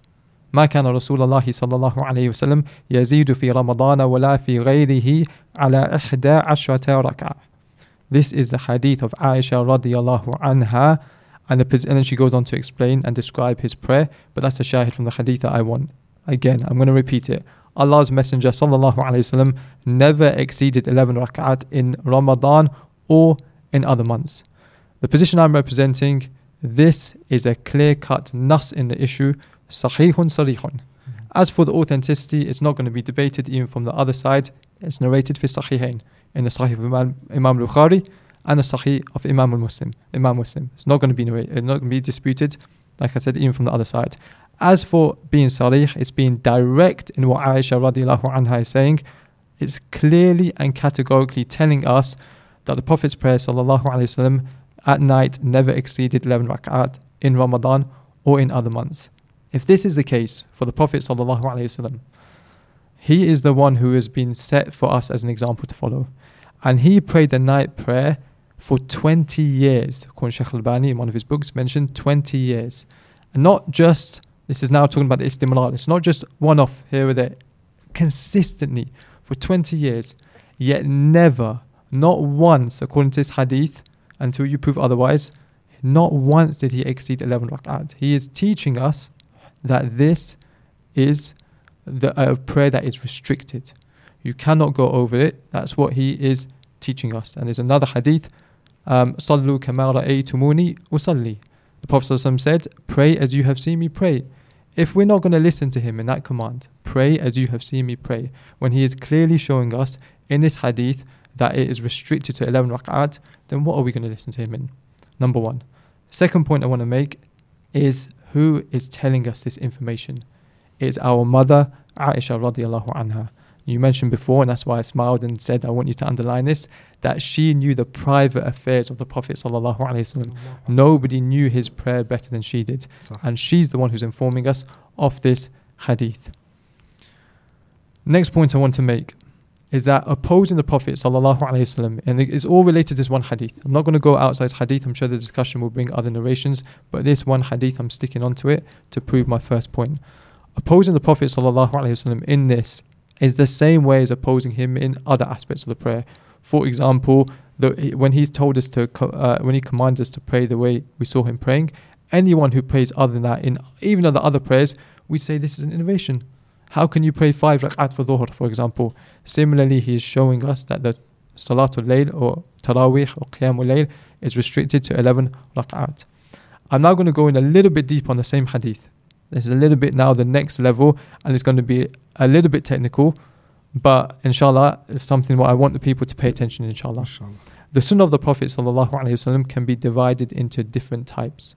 For example, we have as-sunnatul qawliya, statements of the Prophet sallallahu alaihi wasallam. We have as-sunnatul fi'liya, actions of the Prophet sallallahu alaihi wasallam. I'm going to go into the different types of sunnah. I've only got 4 with me, and I'm going to apply it to this particular issue. With regards to as-sunnatul qawliya, do we have statements of the Prophet sallallahu alaihi wasallam that is clearly and categorically telling us that we can pray as much as we want in the Qiyamul Layl or Tarawih? This is the side that you're representing now. Do we have any evidence on that side? We don't. If you have one, you can bring it, inshallah. But I'm claiming that we don't. Even the hadith, Salatul Layli mathna mathna, it's not, the mafhum of that is what you're taking. It's not the mantuq. It's not saying clearly. This is talking about the kayfiyah. This is talking about how we pray. After every 2 rak'at, we have a taslim. As for saying that this is unrestricted and therefore we can pray unrestricted, it needs evidence for that. I also have to be fair and just. On my side, I don't have a sunnah qawliya that clearly says that it's restricted to 11. So far in that first type of sunnah, we don't have anything, either of us. As for the sunnah fi'liya, this is where I'm bringing something to the table, and I've already brought that, which is the hadith of Aisha radiyallahu anha, clearly saying never in Ramadan, not outside of Ramadan, did the Prophet sallallahu alaihi wasallam pray 11 rak'at. You now have to bring something to the table. My claim is that you don't have anything that is authentic to bring to the table, and therefore we're restricted to this hadith. There's another kind of sunnah, a sunnatu at-taqririyah. This is where the Prophet sallallahu alaihi wasallam sees something happen and he gives his tacit or silent approval, because we know that no munkar would take place in front of our beloved Prophet sallallahu alaihi wasallam except he would clarify it and say this is wrong. In 23 years of prophethood, we never, it's something that I want the people to pay attention to, fi hayatin nabi sallallahu alaihi wasallam, we never have one narration where anybody around him prayed more than 11 rak'at and he saw it and he stayed silent and he said this is good. It just didn't happen in his life. All of the people fi hayatihi sallallahu alaihi wasallam understood that this is a hard limit that we don't go over. This is the position I'm representing. The 4th type of sunnah, this is something that I really want the people to ponder over. You mentioned this type of sunnah before, as-sunnatu at-tarkiyah. You said before on this very same podcast that when the Prophet ﷺ doesn't do something in an act of worship, then even if he doesn't tell us not to do it, we should also follow him and not do that. For example, many people ask, how do you know that it's an innovation, or what is the evidence it's innovation to celebrate the Prophet's birthday sallallahu alaihi wasallam? The Prophet sallallahu alaihi wasallam never told us directly not to celebrate his birthday sallallahu alaihi wasallam. Even the hadith of the Eidain, it still needs a mafhum that's applied to that. It never told us directly, do not celebrate my birthday. Sallallahu Alaihi Wasallam. One of the evidences that we bring to the table in this mas'ala is that the Prophet Sallallahu Alaihi Wasallam did not do it. Therefore, we should not do it. Again, apply this to the topic that we're discussing today. The Prophet Sallallahu Alaihi Wasallam, Hadith Aisha, in Bukhari and Muslim, he did not pray more than 11. It's not appropriate for any Muslim to hear that and to think, I know better than the Prophet Sallallahu Alaihi Wasallam. Even though there are general ayat and general evidences that encourage lots of ruku', lots of sujood. The Prophet Sallallahu Alaihi Wasallam was more aware of those ayat than we are. And he didn't apply it in a manner, not once in his life, 20 years of praying Qiyamul Layl, every single night, not once in his life did he say, I'm just going to go over just once. That's my argument. And the final thing that I'd end with is that for the Muslims at home who are listening to this podcast, if you want to be from the people that love Allah and the people that Allah loves, then stick to the sunnah of the Prophet Sallallahu Alaihi Wasallam. Allah says, قُلْ إِن كُنْتُمْ تُحِبُّونَ اللَّهَ فَاتَّبِعُونِي يُحْبِبْكُمُ اللَّهُ وَيَغْفِرْ لَكُمْ ذُنُوبَكُمْ وَاللَّهُ غَفُورٌ رَحِيمٌ. Allah is telling the Prophet ﷺ to tell us, قُل is a command to tell us, if you love Allah, then follow me, i.e. the Prophet ﷺ. Allah will love you, He will forgive you for your sins, He is the forgiving, the merciful. If you want to be part of this ayah, if you want to be part of this group of people, stick to the sunnah of the Prophet ﷺ. Don't look left, don't look right. You have a clear-cut hadith in this issue. Hadith Aisha, the Prophet ﷺ never inside Ramadan or outside Ramadan exceeded 11 rak'at in a Qiyamul Layl. That's my argument. Now inshallah you have your opportunity to respond. Barakallahu feek. Jazakallah khairan. First of all, may Allah bless you for presenting your points and giving your evidences. MashaAllah. Now listen to mine inshallah. Inshallah. My argument is that Qiyamul Layl laysa lahu haddun, it has no limit. There is no limit in the Quran and there's no limit in the Sunnah. Okay? It's my chance to prove this inshallah ta'ala. And what is that meant? The acts of obedience, other than the obligatory, the voluntary acts, are divided into two. There are nawafil known as mutlaqa, unrestricted. You can do as much as you like. And there are nawafil which are known as muqayyada. Okay? Muqayyada meaning restricted. This voluntary prayer is restricted. And from the prayers that are restricted are like Salatul Kusuf, that which we pray on the eclipse. Okay? Solar or the lunar eclipse. Kusuf and khusuf, the difference.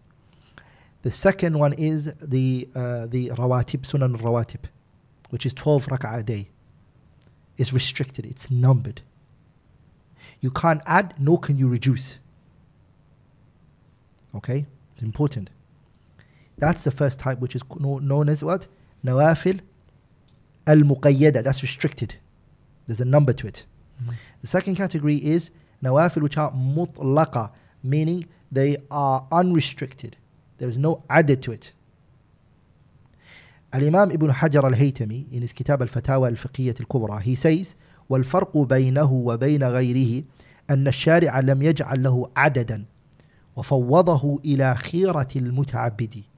The dabit. Yes, what we're going to ask. The dabit for the voluntary prayer that's unrestricted is that the Sharia or the legislator, Allah, hasn't given it a number, a figure. Okay, and the Prophet. Can I ask a question? And the last point of the question. وَفَوَّضَهُ إِلَى خِيرَةِ الْمُتَعَبِّدِ. And the matter has been placed in the hand of the worshipper. So the worshipper has the right to choose what number he wants. Allah hasn't given it a number, nor has the Prophet ﷺ. What's your question? For the eclipse prayer, where did Allah or His Messenger ﷺ give a number? The Prophet ﷺ gave it 2 rak'ah. Where did he give it? The hadith al-warid an Nabi sallallahu alayhi wa sallam, that is 2 rak'ah. Every rak'ah there's 2 ruku', 2 sujood, 2 now there are disputes of the narrations that have come, but there is a limitation to it. Is that just because the action of the Prophet ﷺ? Or is that a statement that he made? Statement as well. You have a statement? For example, let's take the rawatib. The Prophet ﷺ said the number, alayhi salatu wasalam, 12 rak'ah, whoever prays it would be from, a house would be built for them in Jannah. And the Prophet did the 12 alayhi salatu wasalam. Now, which prayers does those 12 fall under is a dispute, give or take. There was khilaf on that issue. Lakin, that being said, the number is agreed upon. In my research, I couldn't find a statement of the Prophet ﷺ talking about the eclipse prayer. I just saw everyone narrating it. This is how he prayed it. He prayed 2 rak'at. He prayed 2 rak'at. He prayed 2 rak'at. So 2 things I want us to understand is the fact that there exists sunan that are muqayyada. I don't think me and you disagree, right? There are. If the Prophet ﷺ clearly says a number, then of course there's a number there. So, like for example, Sunan al-Rawatib, you believe there's 12 rak'at. I believe there's 12. Is it only 12? 12, sorry. 12 Sunan. So, you believe only 12, yeah? Yeah, only 12. Okay, yeah. So, it's restricted to 12, right? Yeah, because of the statement of the Prophet. The Prophet and the Prophet did it, alayhi salatu. Now, that is muqayyad. You cannot add or reduce. Now, another thing is, who has got the choice to choose? No one. Only Allah has the choice and His Messenger. Agreed. The second one is that it's unrestricted. You can pray as much as you like. And an evidence for that is the Prophet ﷺ told us in the hadith, anyone who comes to the day of Jumu'ah, before the Imam does the khutbah al-Jumu'ah, enters the masjid early, comes there and prays ma kutiba lahu, the narration says, what has been written for him. This is a what? Nafilah? Mutlaqa. Unrestricted. So you can get up to keep going. Until the Imam comes, you can keep praying. So me and you, our discussion is Salatul Taraweeh. Which of those 2 categories does Jamil, it fall okay, under? I agree both those categories exist. Okay. My argument is that it falls under the category which is mutlaqa, unrestricted. Okay. And the reason for that is because, number 1, I looked at the Quran, pondered over the verses of the Quran. Great ulama before me have done the same. The Salaf al-Salih did the same. And they realized from the Quran that it is mentioning this act of worship of Qiyamul Layl unrestrictedly, which is mutlaqa. That's what the word means. Okay. For example, Allah says, فَقْرَأُوا مَا تَيَسَّرَ مِنْهُ. Surah what? Muzammil. Surah Al-Muzammil. The beginning, what was he talking about? يَا أَيُّهَا الْمُزَمِّلُ قُمِ اللَّيْلَ إِلَّا قَلِيلًا نِصْفَهُ أَوْ انْقُصْ مِنْهُ قَلِيلًا أَوْ زِدْ عَلَيْهِ وَرَتِّلِ الْقُرْآنَ تَرْتِيلًا. He's talking about what prayer? Qiyamul Layl. فَقْرَأُوا مَا تَيَسَّرَ مِنْ هُنَا is the abrogation of that first portion of the surah, right? Yeah. فَقْرَأُوا, read. Here doesn't mean read. But I have a question here, if that's okay. Yeah. Sorry, here it doesn't mean read. Carry on. فَقْرَأُوا here doesn't mean read. Okay. فَقْرَأُوا here means pray. Okay. Because it's like the ayah where Allah says, وَقُرْآنَ الْفَجْرِ إِنَّ قُرْآنَ الْفَجْرِ كَانَ مَشْهُودًا. وَقُرْآنَ الْفَجْرِ means وَصَلَاةُ الْفَجْرِ. إِنَّ صَلَاةَ الْفَجْرِ كَانَ مَشْهُودًا. Okay. فَقْرَأُوا means Quran, قراءة here means salah. So Allah is saying, فَقْرَأُوا أي صَلُّوا مَا تَيَسَّرَ مِنْهُ.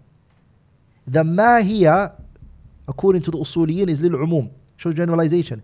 So فَقْرَأُوا, pray, مَا تَيَسَّرَ مِنْهُ, whatever is easy for you. This is umum, generalization number 1. I take my umum from there. By the way, at the start of the surah that you mentioned, Al-Muzammil, it's talking about time, right?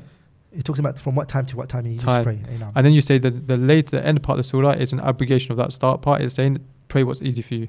So if we're talking about time, how does that affect rak'at? If someone could pray 8 rak'at quicker, longer than someone prays 20 rak'at. No, here Allah says فَقْرَأُوا, we read that فَقْرَأُوا means فَصَلُّوا. I'm with you on that. So it means فَصَلُّوا مَا تَيَسَّرَ. Pray whatever Allah has made easy for you. But we also agreed that this was an abrogation from the first part of the surah, which was talking about time, not a number of rak'at. Do you see the point? No, because the Sahabas were praying and they were struggling in the prayer. That's why they were praying. Because it says, يا المزمل قم الليل إلا قليلا أو قم الليل إلا قليلا نصفه أو انقص منه قليلا أو زد عليه ورتل القرآن ترتيلا. يعني they had to pray half of the night. That's the time period, right? So Allah is saying to them, so it's important, I don't want people to move on from here. Allah left it general. He didn't restrict a number to it, because you're saying it's restricted. Allah is the one talking here, and He's leaving it unrestricted. That's not the only verse I'm using. I have all the verses in the Quran that talk about Qiyamul Layl. Every verse, At-Tahaddak, I challenge you. to bring me a verse where there's a restriction to it. Allah says, وَعِبَادُ الرَّحْمَنِ الَّذِينَ يَمْشُونَ عَلَى الْأَرْضِ هَوْنًا وَإِذَا خَاطَبَهُمُ الْجَاهِلُونَ قَالُوا سَلَامًا وَالَّذِينَ يَبِيتُونَ لِرَبِّهِمْ سُجَّدًا وَقِيَامًا. Allah left it unrestrictedly. سُجَّدًا وَقِيَامًا. Allah also says, لَيْسُوا سَوَاءً مِنْ أَهْلِ الْكِتَابِ أُمَّةٌ قَائِمَةٌ يَتْلُونَ آيَاتِ اللَّهِ آنَاءَ اللَّيْلِ وَهُمْ يَسْجُدُونَ. Unrestricted again. Again, يا أيها المزمل قم الليل إلا قليلا نصفه أو انقص منه قليلا أو زد عليه ورتل القرآن ترتيلا. This was in Mecca. Okay, you can say it's abrogated. What about واذكر اسم ربك بكرة وأصيلا ومن الليل فاسجد له, prostrate to him, وسبحه, exalt him, ليلا طويلا, the whole night. Allah also says أمن هو قانت آناء الليل ساجدا وقائما يحذر الآخرة ويرجو رحمة ربي قل هل يستوي الذين يعلمون والذين لا يعلمون إنما يتذكر أولو الألباب. Again, unrestricted. إن المتقين في جنات وعيون آخرين ما آتاهم ربهم إنهم كانوا قبل ذلك محسنين كانوا قليلا من الليل ما يهجعون وبالأسحار هم يستغفرون. وبالأسحار هم يستغفرون. Again, it's left unrestricted. إنما يؤمن بآياتنا الذين إذا ذكروا بها خروا سجدا وسبحوا بحمد ربهم وهم لا يستكبرون تتجافى جنوبهم عن المضاجع يدعون ربهم خوفا وطمعا ومما رزقناهم ينفقون. Unrestricted. Then you spoke about the hadith. Bukhari and Muslim both narrated. So this is the point now, you're right, this is the point. The general and the unrestricted evidence is they don't harm my position. I agree with you. These are you're saying it is restricted. I'm saying that what's restricted is the hadith that I mentioned. I'm gonna so the ayat in the Quran can be totally unrestricted. That's okay. I'm going to discuss with you hadith of Aisha. But I first want to start from the beginning. Okay. Ayat of the Quran doesn't give any restriction. And then the Prophet ﷺ, we have hadith from the Prophet, which is, you said to me, you don't have any qawliya, right? Yeah, that's right. I have. Okay. Abdullah ibn Umar, hadith fi Sahihain, Bukhari and Muslim. أن رجلا سأل رسول الله صلى الله عليه وسلم. A man clearly and categorically asked the Prophet صلى الله عليه وسلم for something. He asked him about what? Salatul Layli. He asked him about that night prayer. The Prophet صلى الله عليه وسلم, he said to him, Salatul Layli مثنى مثنى فإذا خشي أحدكم الصبح صلى ركعة واحدة توتر له ما قد صلى. You said here, but first let me explain the hadith. Yeah, please. Salatul Layli is 2, 2, 2. فإذا خشي أحدكم, if one of you is scared, الصبح صلاة الفجر صلى ركعة واحدة توتر له ما قد صلى. You come with a witr that will conclude your prayer for you. You said here the Prophet ﷺ, the man asked the Prophet about the kayfiyah. Where did you get that from? When he's talking about mathna, he's talking about the kayfiyah. How? It could be argued that he's talking about this means that you pray 2 rak'at and then you have the taslim. No, this is not true. It's to say that the Prophet ﷺ, the Prophet didn't say that. He just, the narration says, أن رجلا سأل رسول الله صلى الله عليه وسلم عن صلاة الليل. A man asked the Prophet about the night prayer. خلاص. Yes, you didn't ask him about the number of rak'at. Of course, why are you eliminating that for? I'm not eliminating. I'm saying it could be that. It could be how to pray. I'm going to say to a great Imam, Hafidh ibn Hajar. The hadith is in where? It's in Bukhari and Muslim. We're going to go to Sahih Bukhari, right? We're going to go to this great Imam who's spent 16 years of his life dedicated to explaining Bukhari, right? Hafidh ibn Hajar. Ibn Hajar said and alluded to that the Prophet ﷺ was being asked about alluded to. What do you mean? He gave options. That was not the only option he gave, which is true. That the Prophet ﷺ was asked either about the adad, the number, or whether it should be connected or disconnected. But the kayfiyah, that's what I mean by kayfiyah. So I'm not eliminating kayfiyah. Okay, do you mean? But you can't say that this was what the Prophet was asked. That's my point. Okay, fine. I agree. It could be asked about both. So my point is not from that. Okay. My point is that the Prophet said 2, 2, and he left it. And he said to the man, فَإِذَا خَشِيَ أَحَدُكُمُ الصُّبْحَ. If one of you is scared of Fajr, and you know and I know this qa'idah very well, تَأْخِيرُ الْبَيَانِ فِي حَقِّ رَسُولِ اللَّهِ صَلَّى اللَّهُ عَلَيْهِ وسلم لَا يَجُوزُ. The Prophet will never delay a need for something when it arises without clarifying alayhi salatu wasalam. Agreed. He said 2, 2. This man, it seems like he doesn't know anything about Qiyamul Layl. That's why he asked the Prophet about Qiyamul Layl. Is this your mafhum of it? It's not mafhum, it's a sarih from the hadith. أن رجل سأل رسول الله عن قيام الليل. But someone can ask a question about a particular... You just said kayfiyah. Someone can ask a question about a salah. You just said, now forget someone else. Okay. You just said right now that he asked about the Prophet ﷺ, the kayfiyah. Let's take your word for it. Okay. Kayfiyah means how to pray, right? As in, how should I break it up 2 by 2? Should I do it 4 by 4? So he doesn't know. He doesn't know that aspect. It doesn't mean he doesn't know anything about qiyam So why al-layl. did he say he ask you kayfiyah? Because that is part of the kayfiyah, right? Should I break it up 2 by 2? Should I do 4 by 4? Should I do? He's asking. It doesn't mean he doesn't know anything about it. That's no, but the hadith that's an exaggeration. No, it's not exaggeration. It's the dhahir of the hadith. A man came to the Prophet and he asked him about Qiyamul Layl. Meaning he doesn't know Qiyamul Layl. He's asking the Prophet. How would he even heard about Qiyamul Layl if he doesn't know anything about it? Hearing it doesn't mean you know it. Okay. He came and asked the Prophet ﷺ about Qiyamul Layl. From the hadith, the dhahir of the hadith is the man doesn't know. Here now, when he asked the Prophet about Qiyamul Layl, the Prophet did not ﷺ say to him, by the way, it's restricted to 11. That too I mentioned. تأخير البيان في حق رسول الله لا يجوز. He can't delay the need when it arises. Right now, this man needs to know the restriction as well, because you're making it very important. You're saying it's a bid'ah. It's not allowed to increase it. So why here does he not say to him, it's capped on 11? Why does he leave him to think that it's 222 until Fajr? That's a hujjah, a proof against it. Another hadithun sarihun sahihun. Okay. It's sarih and it's sahih. And I'm going to mention Shaykh Al-Albani weakened it, inshallah ta'ala, is the hadith Abu Hurairah. You probably have it here. Abu Hurairah radiallahu ta'ala anhu, he said that the Prophet sallallahu alayhi wa sallam has said, لا توتروا بثلاث تشبهوا بصلاة المغرب. This is the one with Tahir ibn Amr in it, right? Tahir ibn Amr al-Rabi'. Okay, I have it. Abu Hurairah mentioned that the Prophet sallallahu alayhi wa sallam, he said, do not do witr, 3 witr that resembles Maghrib, the way Maghrib is prayed. Don't make it like that. Okay. وَلَكِنْ أَوْتِرُوا بِخَمْسٍ. So if you're going to pray the 3, in another narration, we have to pray it in a way that it doesn't resemble Maghrib. That's one. وَلَكِنْ أَوْتِرُوا بِخَمْسٍ. But do witr with 5. أو بسبع 7. أو بتسع 9. أو بإحدى عشر or 11. أو أكثر من ذلك, or more than that. Al-Imam al-Hakim narrated this, and Bayhaqi and Daraqutni. Hakim said that this hadith على شرط الشيخين. It's the condition of Bukhari and Muslim. And Imam al-Dhahabi said, you know what? You're right. وَوَافَقَهُ الذَّهَبِيُّ. The Dhahabi agreed with him. Now, you're right. You already pointed it out. There is a man by the name of who? Tahir ibn Amr. Tahir ibn Amr ibn al-Rabi' ibn al-Tariq. Sheikh Nasir rahimahullah ta'ala rahmatan wasi'a, he said, this man, I haven't come across him. He's majhul basically. Some of the scholars even mention he's majhul al-hal. There's 2 types of majhul al-ayn and majhul al-hal. His situation is not known, this man. Okay, we know it. We know who he is. Anyone who claims that they don't know his situation will say, we've come across his situation, we've researched him. His name is called Habashi ibn Amr al-Hilali. Scholars have narrated from him. Imam al-A'imma ibn Khuzaymah narrated from him. Muhammad ibn Nasr al-Marwazi, who's his student, also narrated from him. Abu Abdullah Muhammad ibn Nasr al-Marwazi. Al-Hasan ibn Habib al-Dimashqi narrated from him. Al-Hafidh Muhammad ibn Asam also took from him, narrated from him.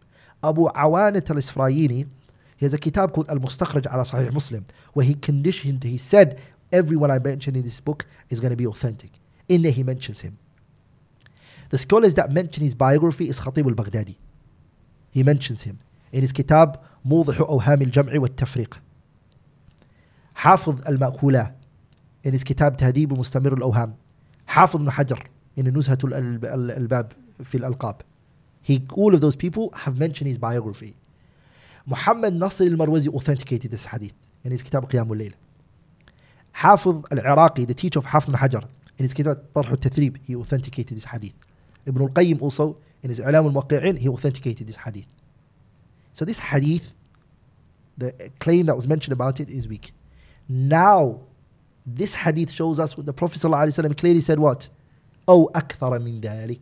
He mentioned 11 and he said even more than that. Which shows us, points towards what? My argument that this act of Taraweeh is what? Unrestricted. It's unrestricted. Okay. You mentioned Sheikh. Another فضل. No, please, you go ahead. Ibn Jurayj mentioned, he said, أخبرني عتبة بن محمد بن الحارث أن عكرمة مولى بن عباس. And I want to show you the Sahabas, their understanding of that it is nawafil mutlaqa. And then I'm going to bring you the ijma' that is nawafil mutlaqa. There's no difference of opinion. It's nawafil, is ijma' on it. So scholars transmitted the ijma'. I'm going to mention them. First I want to mention these narrations. Listen to this. Ikrimah, who was Mawla ibn Abbas, أخبره, he told Utbah ibn Muhammad ibn al-Harith, he told him, he said, وفد ابن عباس على معاوية. Ibn Abbas came as a delegation to Muawiyah. بالشام, in Sham. فكان both of them Yasmarani, they were both whispering and talking, and like two people who haven't met each other in a long time, and they're also related as well. Okay. Both of them are related. They were talking, hugging, like two people I haven't seen. حتى شطر الليل, until half of the night. فأكثر, or even more, the narration mentioned. فشهد ابن عباس مع معاوية العشاء الآخرة. So they prayed the Isha together. ذات ليلة في المقصورة. In the مقصورة. مقصورة, by the way, is when Umar was murdered and killed by Abu Lu'lu al-Majusi, an issue arose for the rulers at that time, which wasn't commonly known before that. Okay. Which is that the rulers used to pray with the people normally. They used to go into the place and just pray with the people. But after the issue of Umar and the attempt of killing Muawiyah, remember Ali was killed. Like in Muawiyah, the person didn't manage to kill him, nor did they manage to kill Abdullah ibn Amr ibn al-As. They were targeting them three at the same time. So what happened was, the rulers, what they did was, they started to make themselves a place within the masjid that they pray separate from the people. So as a security measure. As a security measure. Okay. So Muawiyah was praying inside there. فلما فرغ معاوية ركع ركعة واحدة. When he finishes Isha, Muawiyah just prayed one rak'ah. ثم لم يزد عليها. After his Isha, he only prayed witr, and he didn't add on to it. وأنا أنظر إلى عكرمة, and I was looking at him. فجئت ابن عباس, and I came to Ibn Abbas and I said to him, فقلت ألا أضحك من معاوية صلى العشاء. Should I not laugh at Muawiyah what he did? He prayed Isha, ثم أوتر بركعة, and he only prayed one rak'ah, لم يزد عليها, and he never added on to it. Look what he said to him. By the way, you know what's profound about that? How many of us don't pray our sunnah, do the same thing, and our prayer, his prayer is one rak'ah is probably longer than our Salat Isha. Sorry, I just want. SubhanAllah. And he's a leader at that time, SubhanAllah, the way they would observe the witr. Ibn Abbas said to Ikrimah, أصاب أي بنية. He got it right, my son. ليس أحد منا أعلم من معاوية. None of us are more knowledgeable than Muawiyah. إنما هي واحدة. It's one. أو خمس. أو سبع. أو أكثر من ذلك, or more than that. يوتر بما شاء. This is what you wanted from the narration. This is what I want. Just translate in English for the people. It's one, if the person wants. 5, if the person wants. 7, if the person wants. أو أكثر من ذلك, or even more than that. يوتر بما شاء. The person could do witr as much as they want. يوتر بما شاء. Where did we take witr, man? قيام الليل. Shafi'i narrated that. عبد الرزاق بن همام الصنعاني and البيهقي. Ibn Abbas also said, إذا أوتر أو الليلة فلا يشفع بركعة وصلى فالشفعة حتى يصبح. فكان عطاء يفتي يقول إذا أوتر من أول ليل ثم استيقظ فليصلي شفعا حتى يصبح. Again, the statement of the Sahabas is like that. Ibn Abbas is saying, by the way, this is a topic I want to talk about in another position, which is if a person prayed Taraweeh, Ibn Abbas is talking about here, and they prayed their witr, they did their witr. When they wake up the second time, this is another prayer. Just don't do witr again, because there's no 2 witrs in the night, but you can pray after that witr. Again. Yeah. Inshallah ta'ala, that's another issue we want to mention. So what did I mention? Those narrations. Now, Akhil Kareem, we have ijma'at that was transmitted to us. Consensus that have been transmitted in this issue by 3 great Imams I'm going to mention. The first of them, Ibn Abdul Barr, rahimahullah ta'ala. Ibn Abdul Barr, he said, وَقَدْ أَجْمَعَ الْعُلَمَا. The scholars have unanimously agreed upon. Now somebody might be watching and thinking, what's this ijma' for? Go back to what I was saying. I was saying, and it was my argument, I'm still on my first point, which is that the Qiyamul Layl is from the Nawafil al-Mutlaqa. Yeah. I mentioned all those evidences for it. Now I'm mentioning the ijma', that the scholars unanimously agreed that it is from the Nawafil al-Mutlaqa. Ibn Abdul Barr said, وَقَدْ أَجْمَعَ الْعُلَمَاءُ على ألا حد ولا شيء مقدرا في صلاة الليل. انتهى كلامه. Say it in English. He said, وَقَدْ أَجْمَعَ الْعُلَمَاءُ. The scholars are unanimously in agreement على ألا حد, that there's no restriction. ولا شيء مقدرا في صلاة الليل, and that the night prayer there is not an amount designated for it. وأنها نافلة, that it's a voluntary prayer. فمن شاء طال, anyone who wants to lengthen it, فيها القيامة وقلت ركعاته. ومن شاء أكثر الركوع والسجود, anyone who wants to shorten it and pray 11, he can. Anyone who wants to pray more ركوع and sujood, he can. Is that not the definition of nawafil mutlaqa? You know the ijma', the concept ijma', which I think we need another podcast on it. But is this a source that we take our religion from? Of course. So if it's a proof. فمن يشاقق الرسول من بعد ما تبين له الهدى ويتبع غير سبيل المؤمنين نوله ما تولى ونصله جهنم وساءت مصيرا. So the Prophet said, لا تجتمع أمتي على ضلالة. My ummah do not agree upon falsehood. This ayah says anyone who follows a path other than Allah and His Messenger and the believers. The believers here means the consensus of the Muslims, as Imam Shafi'i mentioned. So if that's the case, and we're talking about an issue that is differed upon between the ulama, is it only 11? Can it be mutlaqa? Can it be unrestricted? Shaykh Albani's opinion is a strange, shad opinion. My question is, if you bring an ijma', doesn't that mean there cannot be a second opinion? That is it. This is the only opinion, which is your opinion. Yeah. So why are we saying this? Why would you believe it's a valid difference of opinion then? What do you mean? Do you believe it's a valid difference of opinion if someone holds on to the point that it's only 11? I believe that the view Shaykh Albani is coming with is a fringe.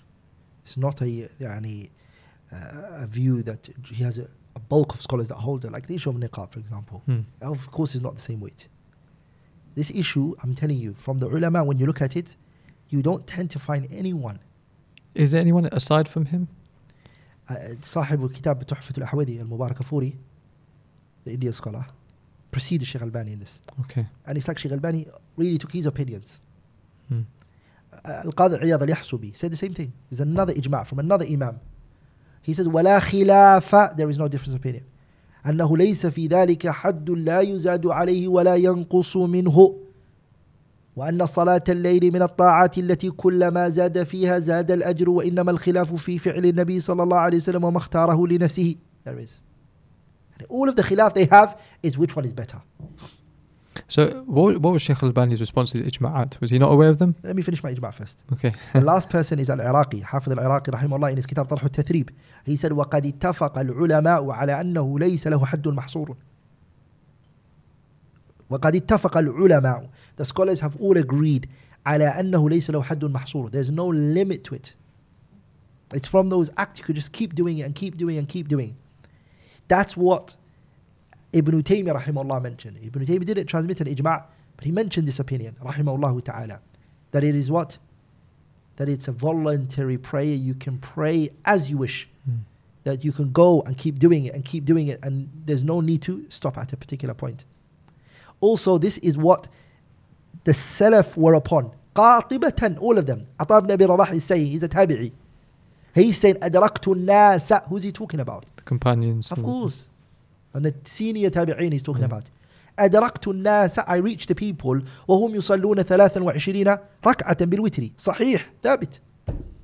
No dispute about the authenticity. No dispute, authentic. He's not the only person. If it was one or two, it's not.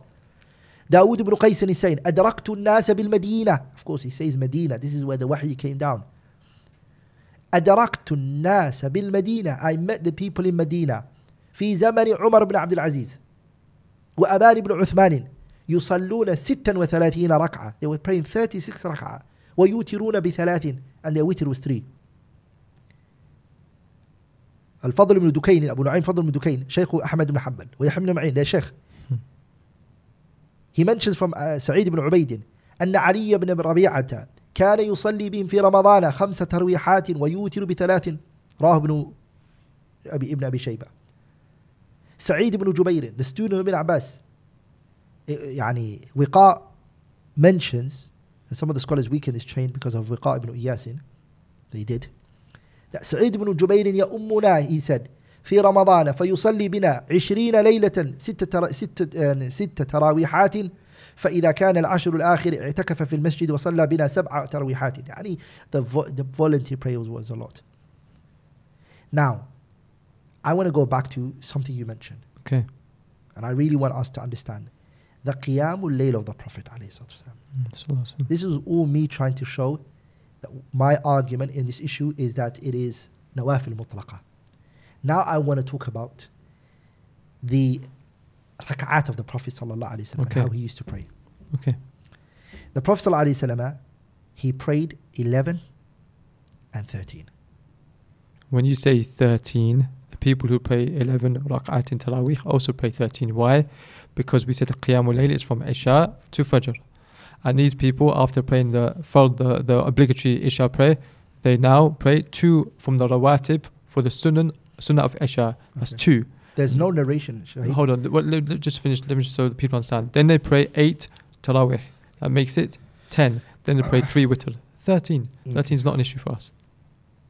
There's no narrations that show Isha.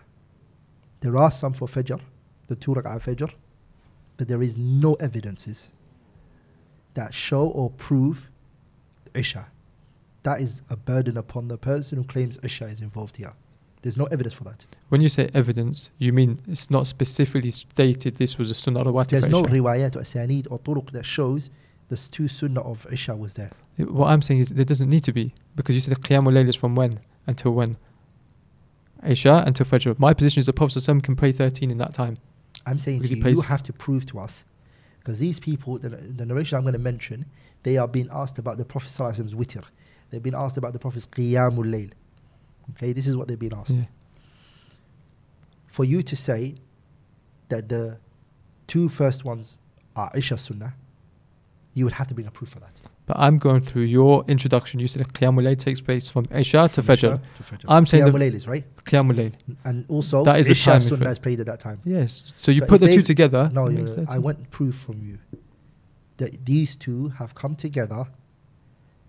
That's Fajr has happened. Some narrations we accept that, where they counted it and they mentioned that 2 Sunnah of Fajr is in there. Okay. Like in Isha, there's no evidence for that. Do you understand my point? So it could be the 2 Sunnah Fajr in there as well. That's a good argument. Okay. Better than Isha, because there's no evidence for Isha aslan that alludes to it. No one's counted that. Let me now go through. I'm going to eliminate the Fajr one, but let me start with the 11 first. Okay. There are 3 sifah that has been transmitted to us regarding the 11 rak'ah. There are 3 forms of the 11 rak'ah. Okay. I want to show you the hadith of Aisha you used and what is in the in the reality of the discussion. First one is the sifatul ula is the hadith of Zurara أن سعد بن هشام بن عامر أراد الغزو أما أراد أن يغزو. Sa'ad ibn Hisham ibn Amir wanted to go for a battle في سبيل الله. فقدم المدينة, he came to the city of Medina. فأراد أن يبيع عقارا له. He wanted to sell a property that he owned. Okay? And the reason why he wanted to do that is فيجعله في السلاح والقراع. He wanted to place it inside what? He wanted to invest in swords and horses. So he wanted to sell all his property and his belongings, and he wanted to invest it in what? Swords and horses. Horses. So when he did that, ويجاهد الروم, and he wanted to fight with the Romans حتى يموت, until he dies. فلما قدم المدينة لقي أناسا من أهل المدينة. He came to the city of Medina, he met people from the people of Medina. فنهوه عن ذلك, they prohibited him from this. وأخبروه, and they told him أن رهطا ستة أرادوا ذلك في حياة النبي صلى الله عليه وسلم. They said, what you're trying to do, 6 men at the time of the Prophet tried to do something similar to it. فنهاهم نبي الله صلى الله عليه وسلم, and the Prophet prohibited those 6 men from what they were doing. وقال, and the Prophet said to those 6 men, أليس لكم في أسوة? Am I not a role model for you? The Prophet said to them. فلما حدثوه بذلك, when they told Sa'ad ibn Hisham ibn Amir this, راجع امرأته, he divorced his wife. So he said to his wife, I take you back. وقد كان طلقها, he divorced her previously. And he wanted to cut away from the whole entire world. All of his properties he was selling. He wanted to divorce his wife. He wanted to just buy horses and swords and go and fight until he dies. Then he heard about this narration of the Prophet. And then he was told that the Prophet ﷺ prohibited a group of people. So he took his wife back. He brought a group of people. He said, witness that I've taken my wife back. When he took his wife back, he came to Ibn Abbas. When he came to Ibn Abbas, he asked him about an witri Rasulullah sallallahu alaihi wasallam, the Prophet's witr. Abdullah ibn Abbas said to him, ألا أدلك على أعلم أهل الأرض بوتر رسول الله صلى الله عليه وسلم. Shall I tell you someone who's more knowledgeable, the most knowledgeable person when it comes to the Prophet's witr? Shall I tell you? He goes, who? He said, Aisha radiallahu anha. فأتاها, so he came to Aisha radiallahu ta'ala anha. فسألها, and he asked her. He said to Ibn Abbas, Ibn Abbas said, go to Aisha and ask her. Okay. But he said, فأتيني, come to me, فأخبرني بردها. I want you to tell me what she says. So Ibn Abbas is saying, go to Aisha, then bring me back the answer, what she says. This is how the scholars were before. They always passed it. If they knew someone was more knowledgeable, more qualified than them, they would say, go to that person. They were never embarrassed to say that. He said, فانطلقت, I went. Hisham, Sa'ad ibn Hisham ibn Amir, he said, I got ready and I left. There was a man by the name of Hakim ibn Aflah. Hakim ibn Aflah was related to Aisha. By the way, sorry to interject. Ibn Abbas, did he know about Qiyam al-Layl at that time? Did he know? Yeah, he did. Of course he did. It's an evidence what goes back to what I was saying before. He told the man, go ask Aisha radiallahu anha and come back to the answer. Just because he's asking about it doesn't mean... This is a proof for us and not against us. Shaykh. Go ahead. You know why? Why? The Prophet, and it's the point I'm going to bring later, the Prophet prayed different times, different ways, different forms. And Ibn Abbas wanted to hear Aisha's form of the way she saw the Prophet pray. Jameel. So this is all these narrations I'm mentioning are different turuq of how the Prophet prayed, different asalib, different sifa. Shaykh Albani rahimahullah ta'ala, this is the ishkal. He's taking one narration, and what about the rest of the other narrations? He's trying to jumble all of them and align them with the 11. It's like a preconceived opinion and trying to bring everything else he hears in line so with he's got 11 agree, he's got 11 and he believes that rahimahullah rahmatan wasi'ah to be the strongest opinion. Yeah. So every other narration he comes across, he forces it to align with that. Reality, when I read these book, it's forcing. 13 is this because it has to be 11. Everything because Aisha said this, it has to be 11. He's forcing it to be an 11. This is ishkal. Why don't you say that all of them are different times, different situations? It's more easier, more, and it's what the great Imams of Islam understood from it. Sorry, I interjected halfway through. So Ibn Abbas said, go to Aisha, tell me what she says, and come back. Sa'ad ibn Hisham ibn Amir, he said, okay. He went and found a man by the name of Hakim ibn Aflah. Hakim ibn Aflah is related to Aisha. He said, look, let's both go to Aisha. Let's tag along and go to Aisha. Hakim ibn Aflah, he said, فَمَا أَنَا بِقَارِبِهَا, I'm not going to go close to Aisha. I don't want to meet Aisha, I don't want to go close to her. لأني نهيتها, I prohibited her from a certain thing.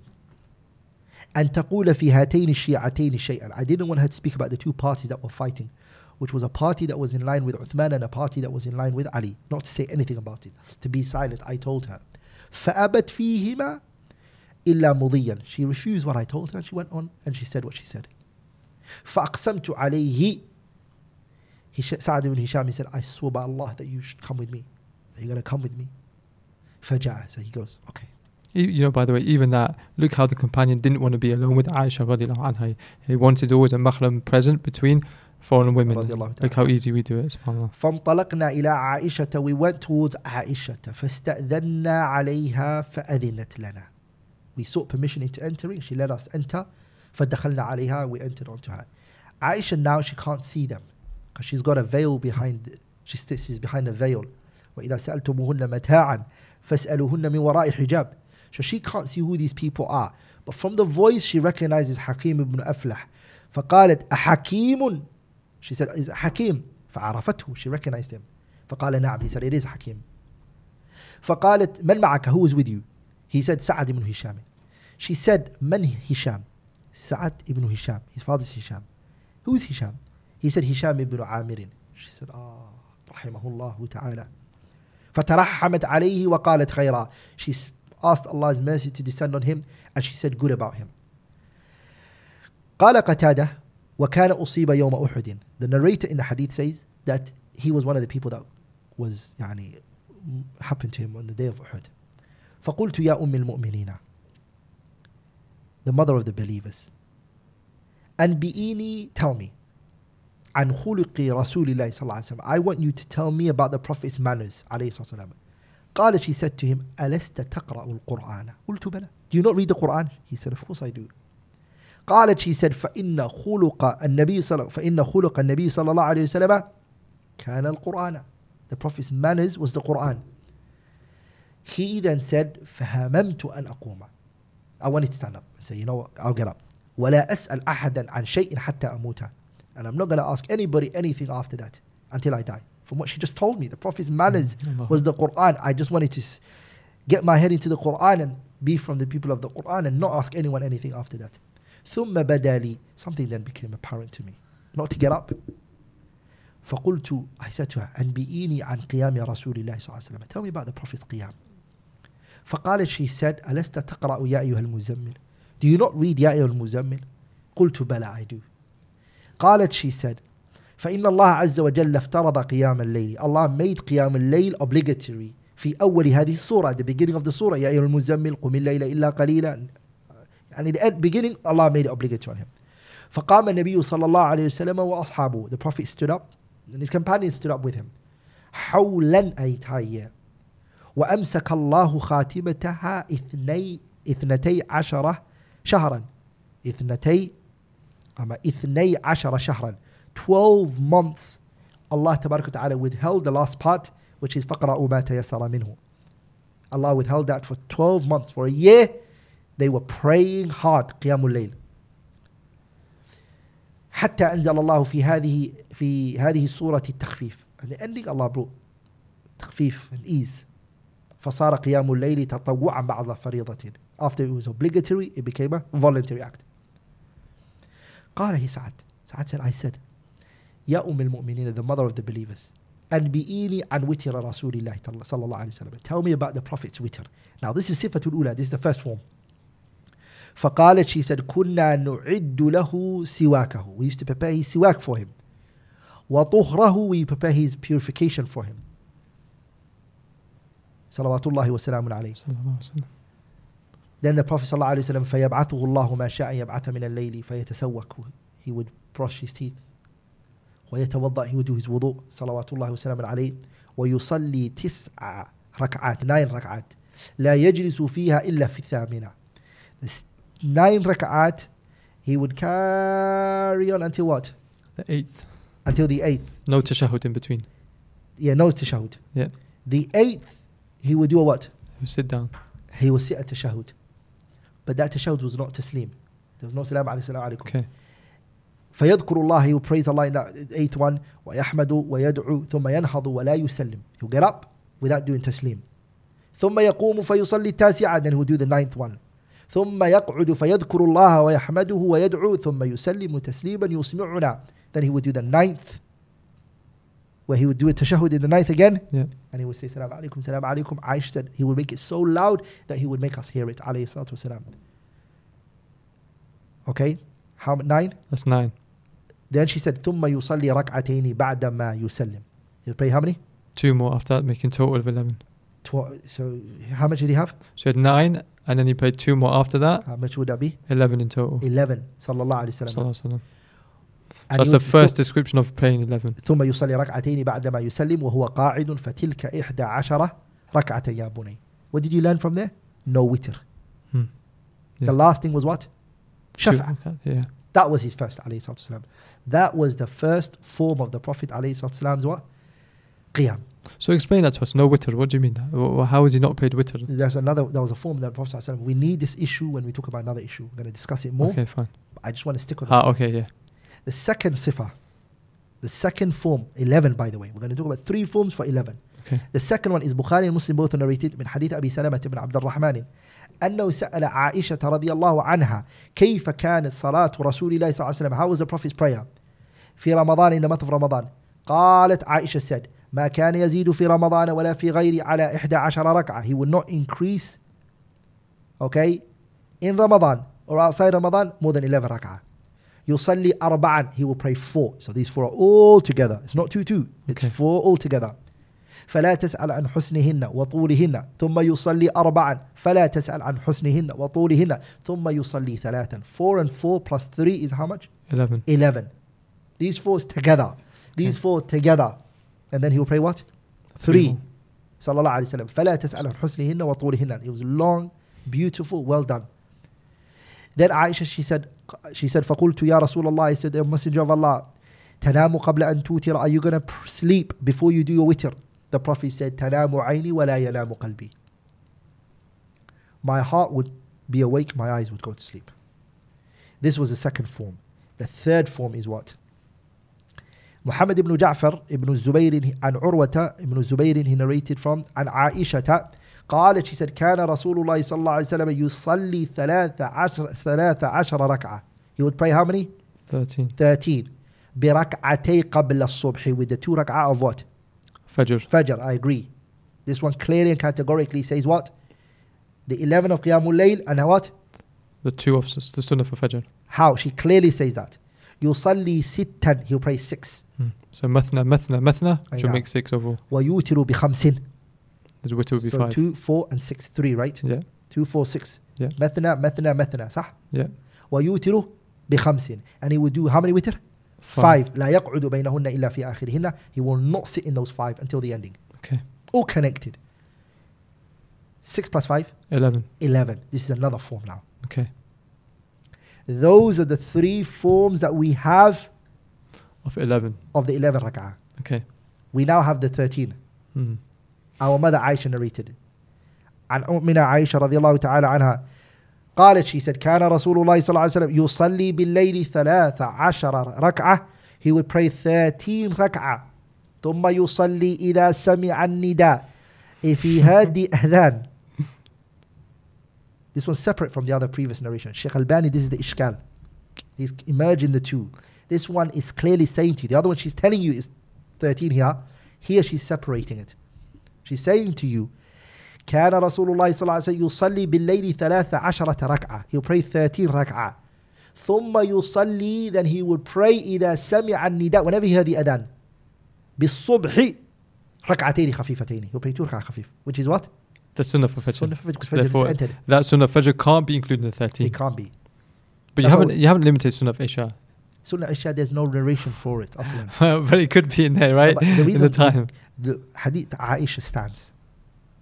Hadith Aisha stands for previously, the one I mentioned for 11 rak'ah, where the Prophet said, where she said he prayed 13 with the 2 Sunnah Fajr. We take it now. We'll accept that because she said that. But when you use the word, yani, the Prophet ﷺ at night prayed 13 rak'ah, and you leave it like that, the Sunnahs are not in there.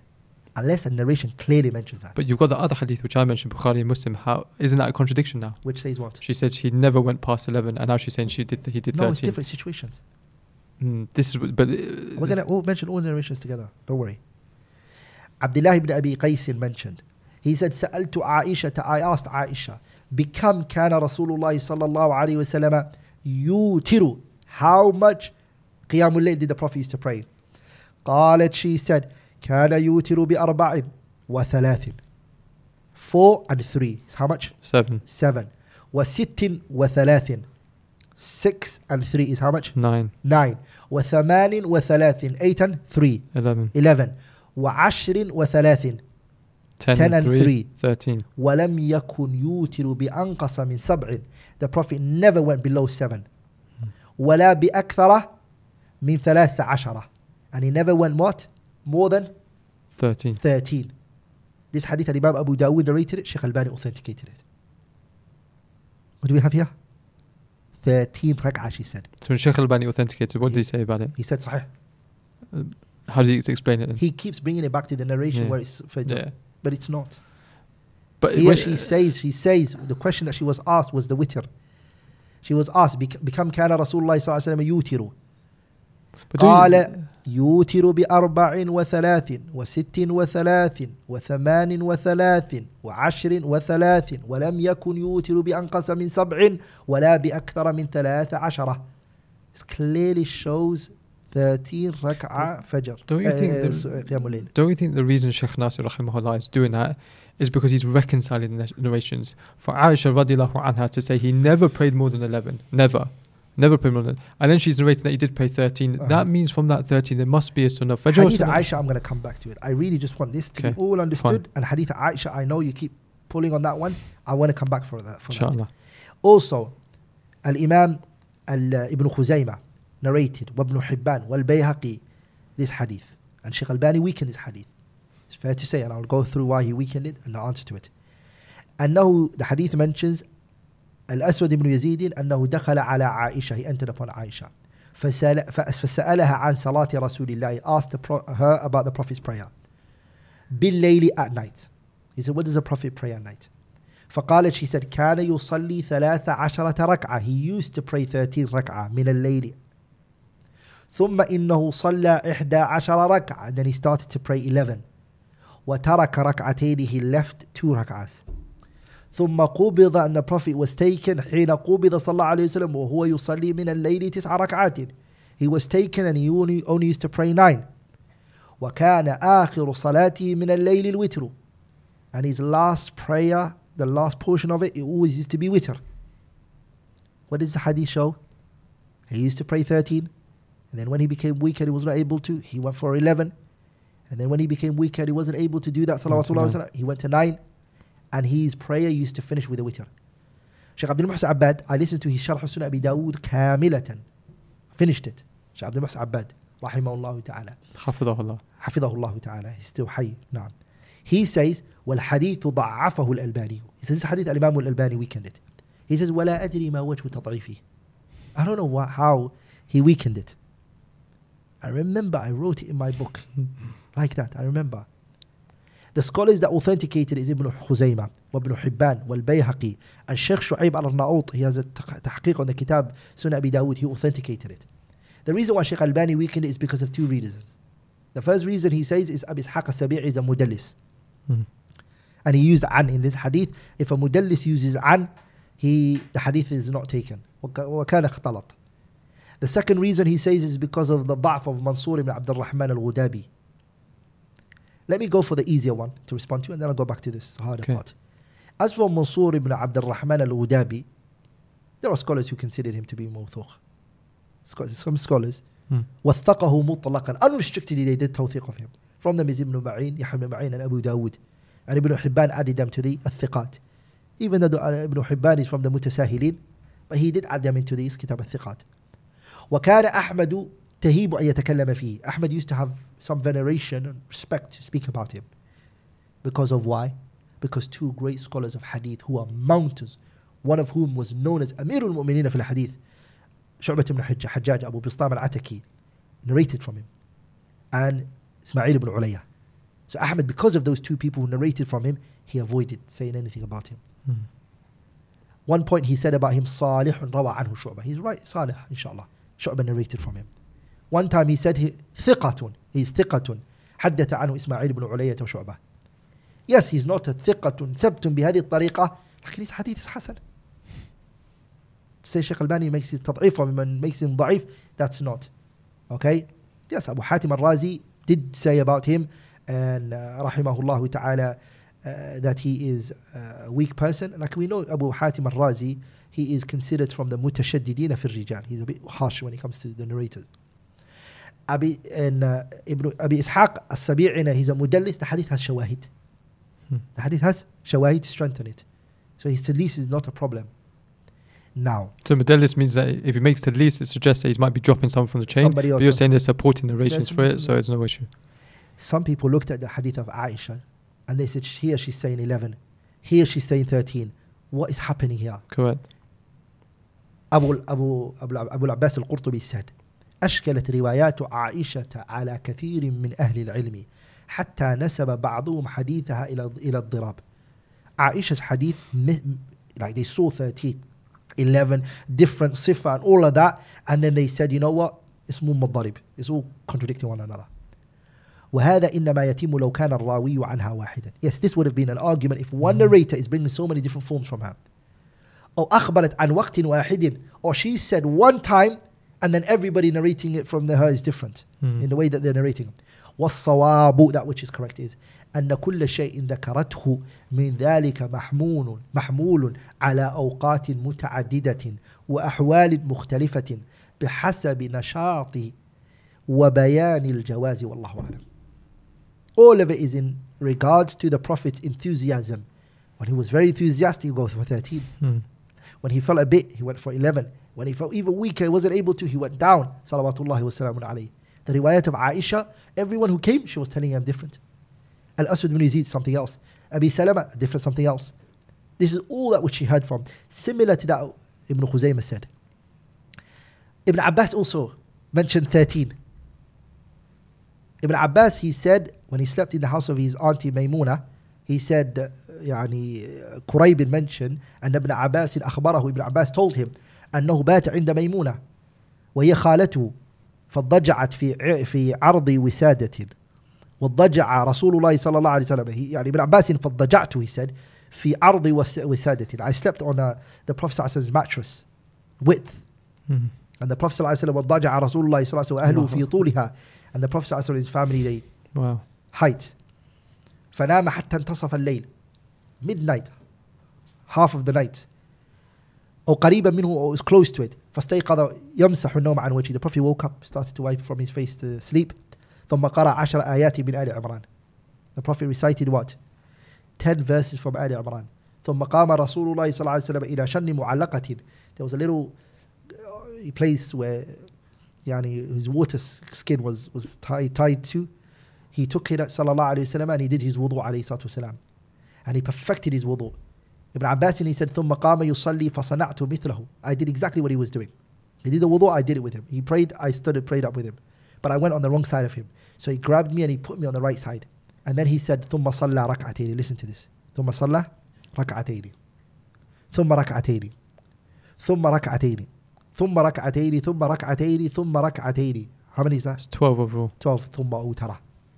So that's one more, which is 13. How many? 13 overall. It's 12. 12. And then one more, which is 13. 13, right? ثُمَّ الضَّجَعَ حَتَّى جَاءَهُ الْمُؤَذِّنُ. The Prophet lied down for a little bit until the mu'adhin came. فَقَامَ فَصَلَّى رَكْعَتَيْنِ. He prayed 2 rak'ah. خَرَجَ فَصَلَّى الصُّبْحَ. Then he prayed the subh. So you're again eliminating the sunnah of Fajr from this 13. Another narration clearly categorically, Ibn Abbas, what did he say? كانت صلاة النبي صلى الله عليه وسلم 13 ركعة يعني بالليل. Bukhari and Muslim both narrated in Hadith Ibn Abbas. Does this one have other narrations though that talk about the Fajr? No, this one doesn't. Okay.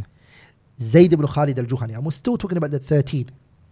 Zayd ibn Khalid al-Juhani mentioned أنه قال لأرمقن صلاة رسول الله صلى الله عليه وسلم الليلة. Today he said, I'm going to look at the Prophet's prayer. What did he say? I'm going to look at the Prophet's prayer today. لأرمقن, meaning I'm not going to take my eye off his prayer. فصلى, the Prophet prayed. ركعتين, 2 rak'ah. خفيفتين. This is why some of the scholars mentioned, why Aisha mentioned in your narration that the Prophet sallallahu alaihi wasallam never used to increase on 11. They said that the 2 light ones he used to start with, she eliminated that one. Some scholars, they said that. Okay. She started the prayer, the Prophet started the prayer, ركعتين خفيفتين, 2 rak'ah light. ثم صلى ركعتين. Then he prayed 2 rak'ah. So how much we have? We have 4 overall. We right have now. 4. ثم صلى ركعتين. Again we have 6 now. 6. ثم صلى ركعتين. 8 overall. ثم صلى ركعتين. 10 together. ثم صلى ركعتين. 12. 12. ثم أوتر. Which is one more, which is 13. فذلك 13. Who's narrating this? Zayd ibn Khalid al-Juhani. This hadith is Sahih Muslim. There's no dispute or argumentation regarding it. I just mentioned to you Aisha, Ibn Abbas, Zayd ibn Khalid al-Juhani, and even Salama. All of them narrating that the Prophet prayed 13. And even in some of them, if there's a discussion between authenticity, that's fine. But some of them, there is no dispute, like you mentioned the last one. Even Aisha, كان رسول الله صلى الله عليه وسلم يوتر ب13 ركعة فلما كبر وضعف أوتر ب7. رواه الترمذي والنسائي من حديث سلمة وصححه الألباني. Shaykh Albani authenticated this one. There are general texts, أخي, that allow us to pray as much as we want. I already mentioned that صلاة الليل مثنى مثنى فإذا خشي أحدكم الصبح صلى ركعة واحدة توتر له ما قد صلى. It's unrestricted. Hadith Bukhari Muslim, Hadith Ibn Abbas, Ibn Umar. Also the Prophet said, ليصلي أحدكم نشاطا. Any one of you pray according to your energy and your enthusiasm. وإذا فتر فليقعد. And if you're unable to, what do? Sit down. رواه البخاري ومسلم. Bukhari and Muslim both narrated. A man came to the Prophet, Rabi'at ibn Ka'b, he said, Ya Rasulullah, I want to be with you in Jannah. The Prophet said, فَأَعِنِّي عَلَى كَثْرَةِ السُّجُودِ. Help me with coming with a lot of sujood. The Prophet said in Hadith Sahih Muslim, فَإِنَّكَ لَا تَسْجُدُ لِلَّهِ سَجْدَةً إِلَّا رَفَعَكَ اللَّهُ بِهَا دَرَجَةً وَحَطَّ بِهَا عَنْكَ خَطِيئَةً. All of that, what does it show? Unrestriction.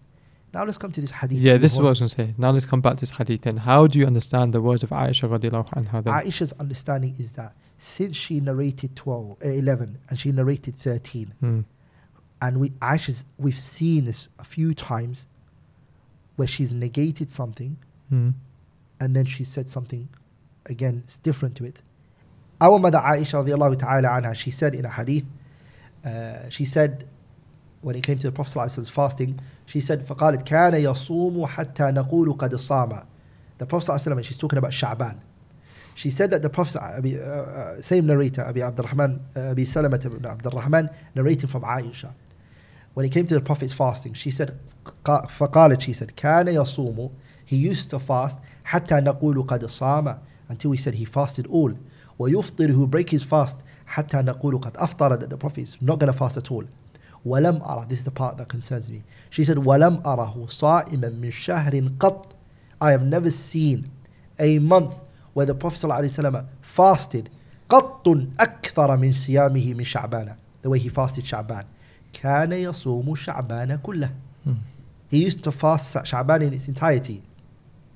But then we have the hadith of Sa'ad ibn Hisham ibn Amir, which I mentioned before, hadith Sahih Muslim, when Zurara narrated from Sa'ad ibn Hisham, when he went and visited Aisha, Ibn Abbas told him, go to her.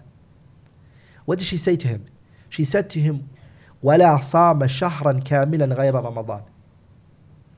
There was not an entire month which the Prophet ﷺ fasted in its entirety other than Ramadan. It doesn't mean never, it means really.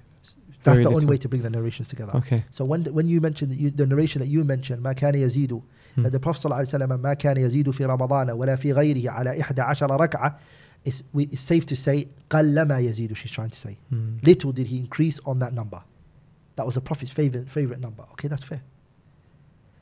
And some of the scholars basically choose that as the most virtuous one to do.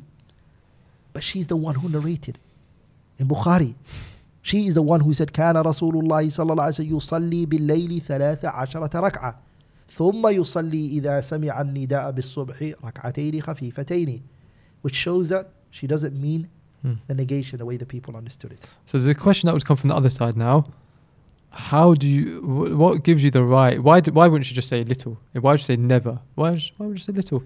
The possibility could be, as I said to you, that she has not added the first two ones that we pray. The Prophet did tell us in Hadith Sahih Muslim, Hadith Abi Hurairah, إِذَا قَامَ أَحَدُكُم مِنَ اللَّيْلِ, if one of you stands up at night, فَلْيَفْتَتِحْ صَلَاتَهُ بِرَكْعَتَيْنِ خَفِيفَتَيْنِ, start with 2 rak'ah, which is light.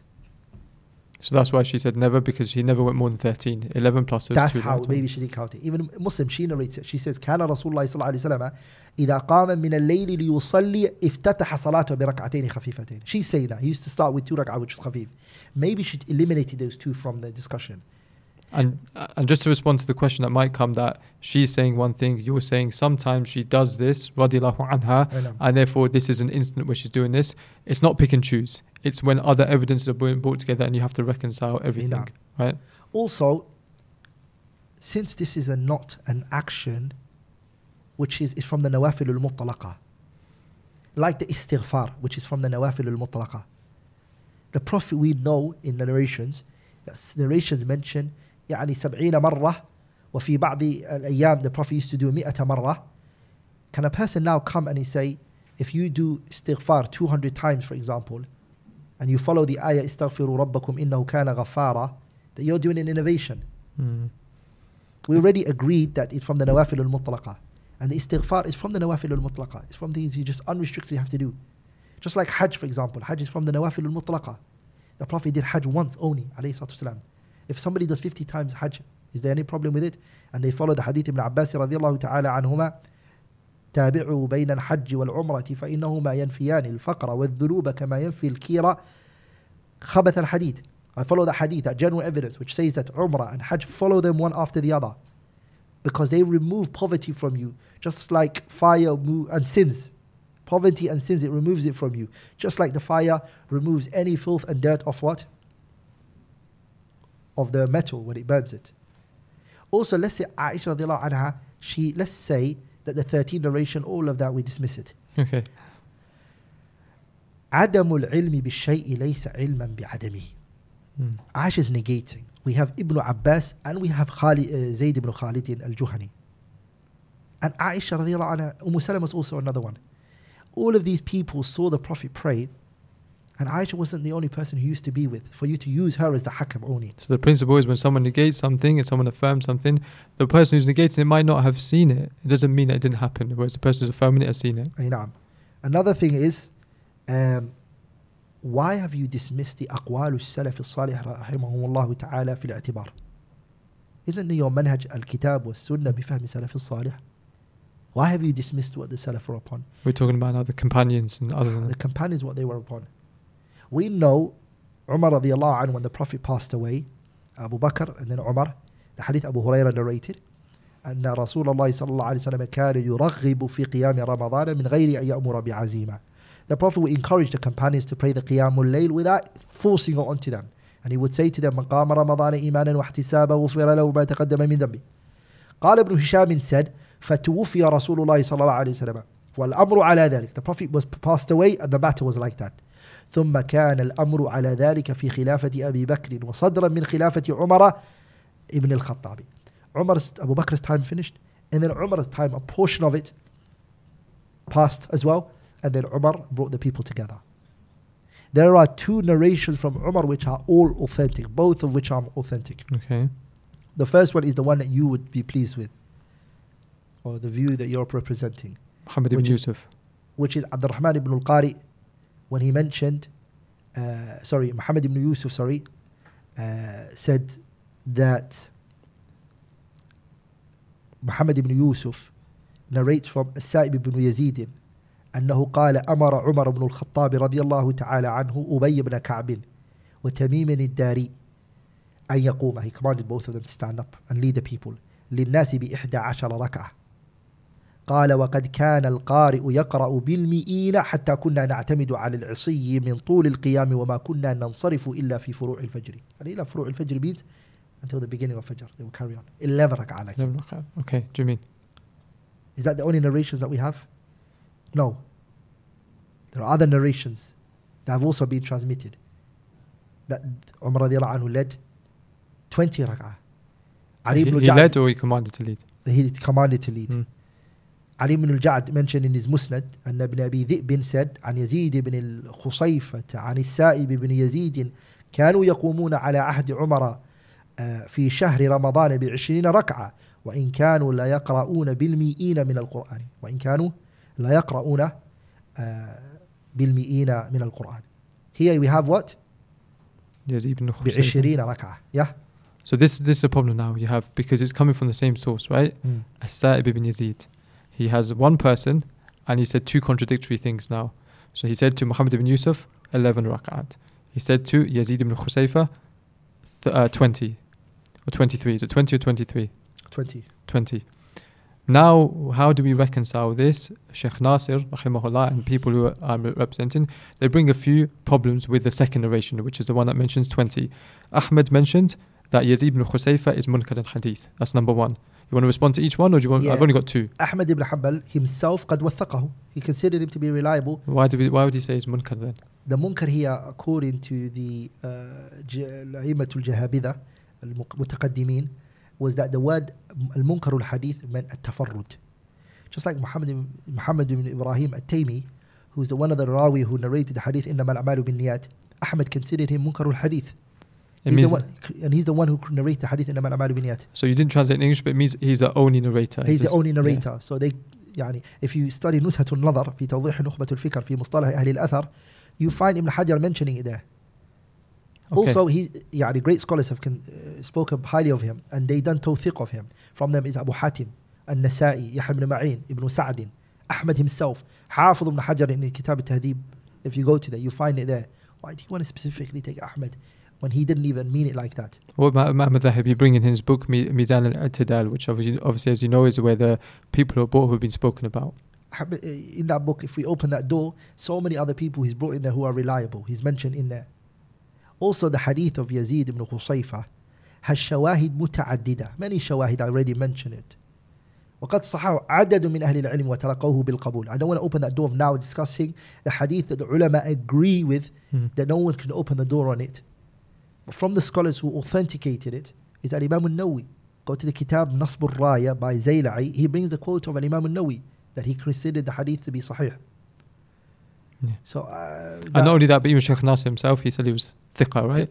He didn't make him weak. The only issue that he said is that we have two contradictory narrations. We're going to hold on to the one that is in line with Hadith Aisha radiallahu anha, which is exactly what you were saying before, where he's clinging on to that hadith, rahimahullah. And therefore he said this is a shadh, this is a narration which is shadh. And he dismissed it that way. And also, أخي, أقوال أهل العلم في عدد الركعات. If you go to Ata ibn Abi Rabah, for example, he believes that it's more than 11. I mentioned Dawood ibn Qais, where he mentioned about Zaman Umar ibn al-Khattab. Al-Fadl ibn Dukayn, when he mentioned Sa'd ibn Ubayd. I also mentioned Sa'id ibn Jubayr, even though there's a dispute regarding it. Also, عبد الرحمن ibn al-Aswad يصلي بنا في رمضان 40 ركعة ويوتر ب7. Ibn Abi Shayba mentioned that. This is أبي البختري أنه كان يصلي 5 ترويحات في رمضان ويوتر ب3. Ibn Abi Shayba narrated this. Malik ibn Anas, again, if you go to Ibn al-Qasim, what he mentioned, سمعت مالكا رحمه الله, Ibn al-Qasim says, I heard Malik يذكر أن جعفر بن سليمان أرسل إليه يسأله أتنقص من قيام رمضان، فنهاه عن ذلك، فقيل له قد كره ذلك، قال نعم، وقد قام الناس هذا القيام قديما، قيل له فكم القيام، فقال 39 ركعة بالوتر. That's what Malik said. Ibn Ayman even said, قال مالك أستحب أن يقوم الناس في رمضان ب38 ركعة. I would love people to pray 38 ركعة. ثم يسلم الإمام والناس ثم يوتر بهم واحدة. So you have many narrations. many أحمد بن حنبل was asked, كم من ركعة تصلي في قيام شهر رمضان? He said, قد قيل في ألوان نحو من 40، إنما هو تطوع، النوافل المطلقة. إسحاق ابن منصور he said, نختار 40 ركعة وتكون القراءة أخف. الإمام الشافعي الزعفراني mentioned from Shafi'i, he said, رأيت الناس يقومون بالمدينة 39 ركعة وأحب إلي 20 وأحب إلي 20 sorry. وكذلك يقومون بمكة، وليس في شيء من هذا ضيق ولا حد ينتهي إليه، لأنه نافلة، فإن أطالوا القيام وأقلوا السجود فحسن وهو أحب إلي، وإن أكثروا الركوع والسجود فحسن. Muhammad Nasr al-Marwazi mentioned all of this in his Kitab Qiyam Ramadan. So you mentioned 40, you mentioned 39, you mentioned being happy with and these are the great 20. Imams I mentioned, Malik, Abu Hanifa, Malik, Shafi'i, Ahmed, I mentioned their qawl. So this issue is far-fetched argument to say that it's a matter that we have to close the door for. Wallahu a'la wa a'lam. So many narrations you mentioned. I think the two that I've seen spoken most about are the ones from As-Sa'ib ibn Yazid. And this is something that where someone might look at these two narrations and say, well, how do you reconcile? One is being narrated 11, one is being narrated 20. How would you reconcile that? It can be two different situations. It can be, this will be another day and another day. وَالْجَمْعُ وَاجِبٌ مَتَى مَا أَمْكَنَ إِلَّا فِي الْأَخِيرِ نَسْخٍ بُيِّنَا. Two of them are reliable people. It could have been two different situations. This issue of tarjih, Sheikh Al-Albani runs to, and you have to, min al-murajjihat, he says, for example, we don't have to do tarjih. We can be jama'. Wallahu a'lam. Jazakallah khairan. I'm looking at the time, and I think people can probably see from outside as well. We're approaching Salat al-Maghrib. So this, inshallah, will be continued on another day, and inshallah, we can close out the episode. Barakallah feek for joining me today. Assalamu alaikum wa rahmatullah. Okay, so moving on to some generic questions about Salat al-Tarawih. The first one I think we've already answered actually is, do you have to pray 2 by 2 or can you pray 4 by 4? And you mentioned in the Hadith Aisha radiallahu anha that those 4 were not disconnected. There were 4. So you have the option to pray 2 by 2 or 4. Okay. Do you have to finish the whole Quran in Salat al-Tarawih? No, not necessarily, no. Okay. Better, but no, it's not. You don't have to.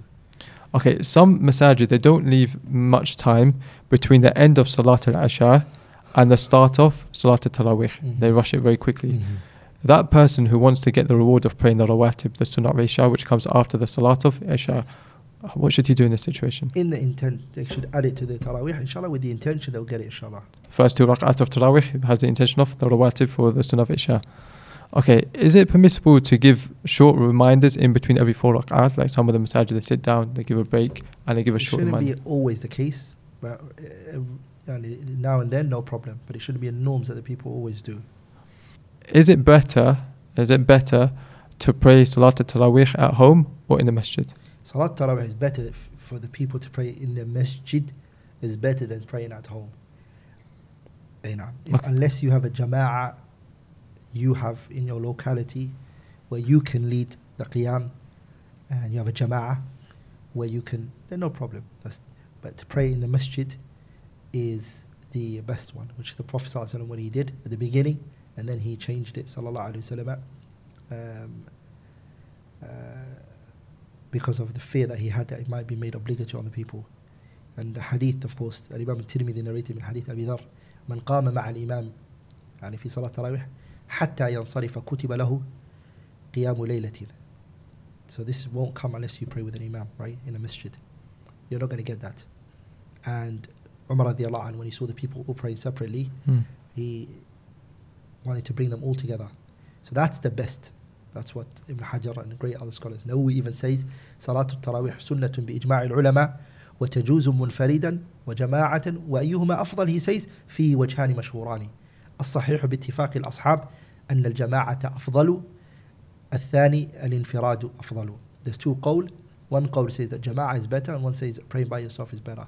The reason why there's a dispute anyways is because the one who memorized the Quran and knows the Quran ولا يخاف الكسل, and is not scared about being lazy, they say if he prays by himself is better because he's going to get more khushu' and no one's going to see him. It's better for his sincerity.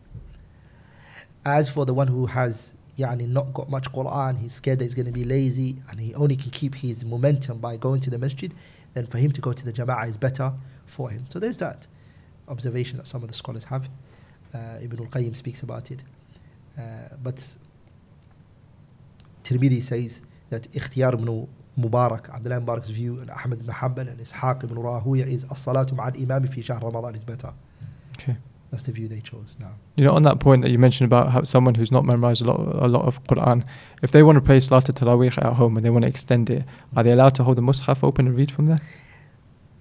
The concept of reading from the Mus'haf is something our mother Aisha radiallahu ta'ala anha, she was led by the hadith that Imam al-Bukhari narrated it mu'allaq, and Hafiz ibn Hajar mentions it in his Fath al-Bari that Abu Dawood said in his Sunan that Ibn Abi Mulaika, he brought a chain for it. Ibn Abi Shayba brought a chain for it. Abd al-Razaq and Shafi' all brought a chain for it. So Bukhari narrated it mu'allaqan that Aisha radiallahu anha ya'ummuha abduha Dhakwan. She had a servant called Dhakwan who used to lead her the salah min al-Mushaf fi Ramadan. He would hold the Mus'haf. He would be holding the Mus'haf. And even Zuhri was asked about it. الرجل يقرأ في رمضان في المصحف. He said كان خيارنا يقرؤون في المصحف. Our righteous ones, our noble ones, they used to use the Mus'haf to read from it. And Imam al-Nawawi says لو قرأ القرآن من المصحف لم تبطل صلاته. لم تبطل صلاته, his salah will not nullify if he reads from a Mus'haf. سواء كان يحفظه أو أم لا. Whether he's memorized it or not, it doesn't matter. بل يجب عليه ذلك. Rather, it can be obligatory if the person hasn't memorized Fatiha, he said. Has to, and he knows it only from the Mus'haf. He has to open it, the Mus'haf, and look at it. Again, this is all regarding the voluntary prayers. Shirbini in his Mughni al-Muhtaj, and Sahnun mentions in the Mudawwana that Imam Malik, he said لا بأس أن يؤم الإمام بالناس في المصحف في رمضان وفي النافلة. Not just Ramadan, but any voluntary. Not in obligatory prayers. And those who try to bring as an i'tirad that hamlul mushaf, if you do it, taqlib al-awraq, turning over the pages and things like that, is many harakat, movements in the prayer. We'll say that is responded to in the hadith. The hadith Bukhari Muslim responds to that, which is that the Prophet ﷺ is being transmitted from him, كان يصلي وهو حامل أمامة بنت زينب. The Prophet would pray the salah whilst he was carrying Umama binti Zainab, binti Rasulillah sallallahu alayhi wa sallam. And he would carry her, فَإِذَا سَجَدَ وَضَعَهَا وَإِذَا قَامَ حَمَلَهَا. If he wanted to do sujood, he would pull her down, and if he wanted to stand up, he would grab her. So حمل المصحف في الصلاة is not greater than carrying a child. No. And the one who's not leading the prayer, but the one who's praying behind the imam. So there's no necessary need for him. No he just wants to hold it just to follow along. It's okay. It's a عبادة يعني النظر في المصحف itself is a ibadah. Inshallah, there's not a problem. But I discourage people from using iPhones. Yeah, I was going to ask about that next. You discourage that? I highly discourage it. If people use phones, because phones have other gadgets and things in there and pop-ups and messages and things like that, so I would not advise that. Use a mushaf. Okay, where do you place a mushaf when you go into ruku' or sujood? The person should have a pillow right next to them. So when they go to ruku', they put down the Quran on a pillow. Okay. No.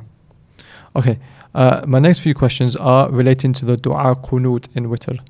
Is it legislated to make dua qunut every single night in Ramadan with witr?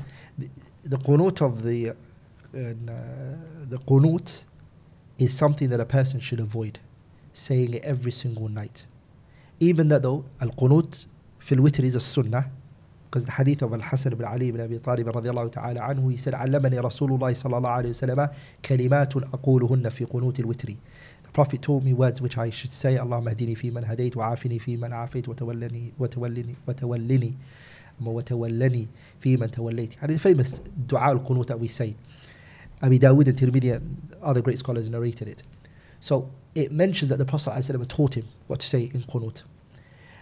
Some of the scholars, like Shaykh al-Albani rahimahullah, he extracted from it, because the narration of Ubay ibn Ka'b from all the Sahabas was the only one who narrated where the Prophet ﷺ did qunut in Ramadan. They said that this is something that you shouldn't do very often. Because only one Sahabi if it was something he was doing every night, a lot of Sahabas would have narrated it. Yeah.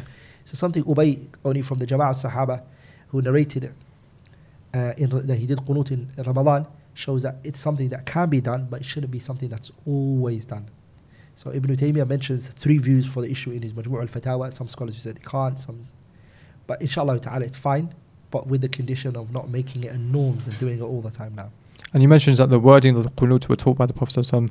Now obviously you have the qunut, then you also have a long dua after that, and is this allowed in the salah? So again, another thing is, do you stick to what the Prophet taught, or can you say more? And again, from the Salaf it was transmitted. From some of the Salaf, that they say that Ibn Abdul Barr mentioned, مثلا, the person, he makes qunut in making dua against the non-Muslims, and this is the opportunity to make dua for the Muslims. So some of the Salaf, they did mention that.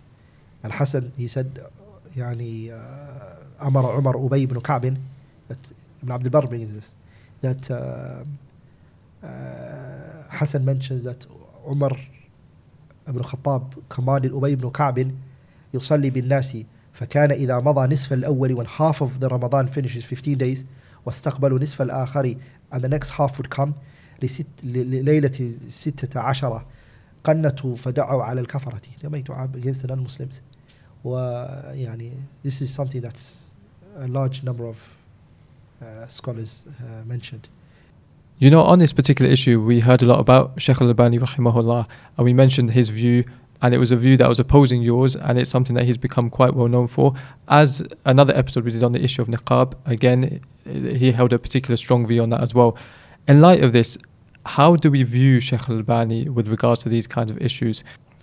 First of all, I want us to understand is that there's no one who's infallible except Allah subhanahu wa ta'ala and His Messenger. Allah says, لا يأتيه الباطل من بين يديه ولا من خلفه تنزيل من حكيم حميد.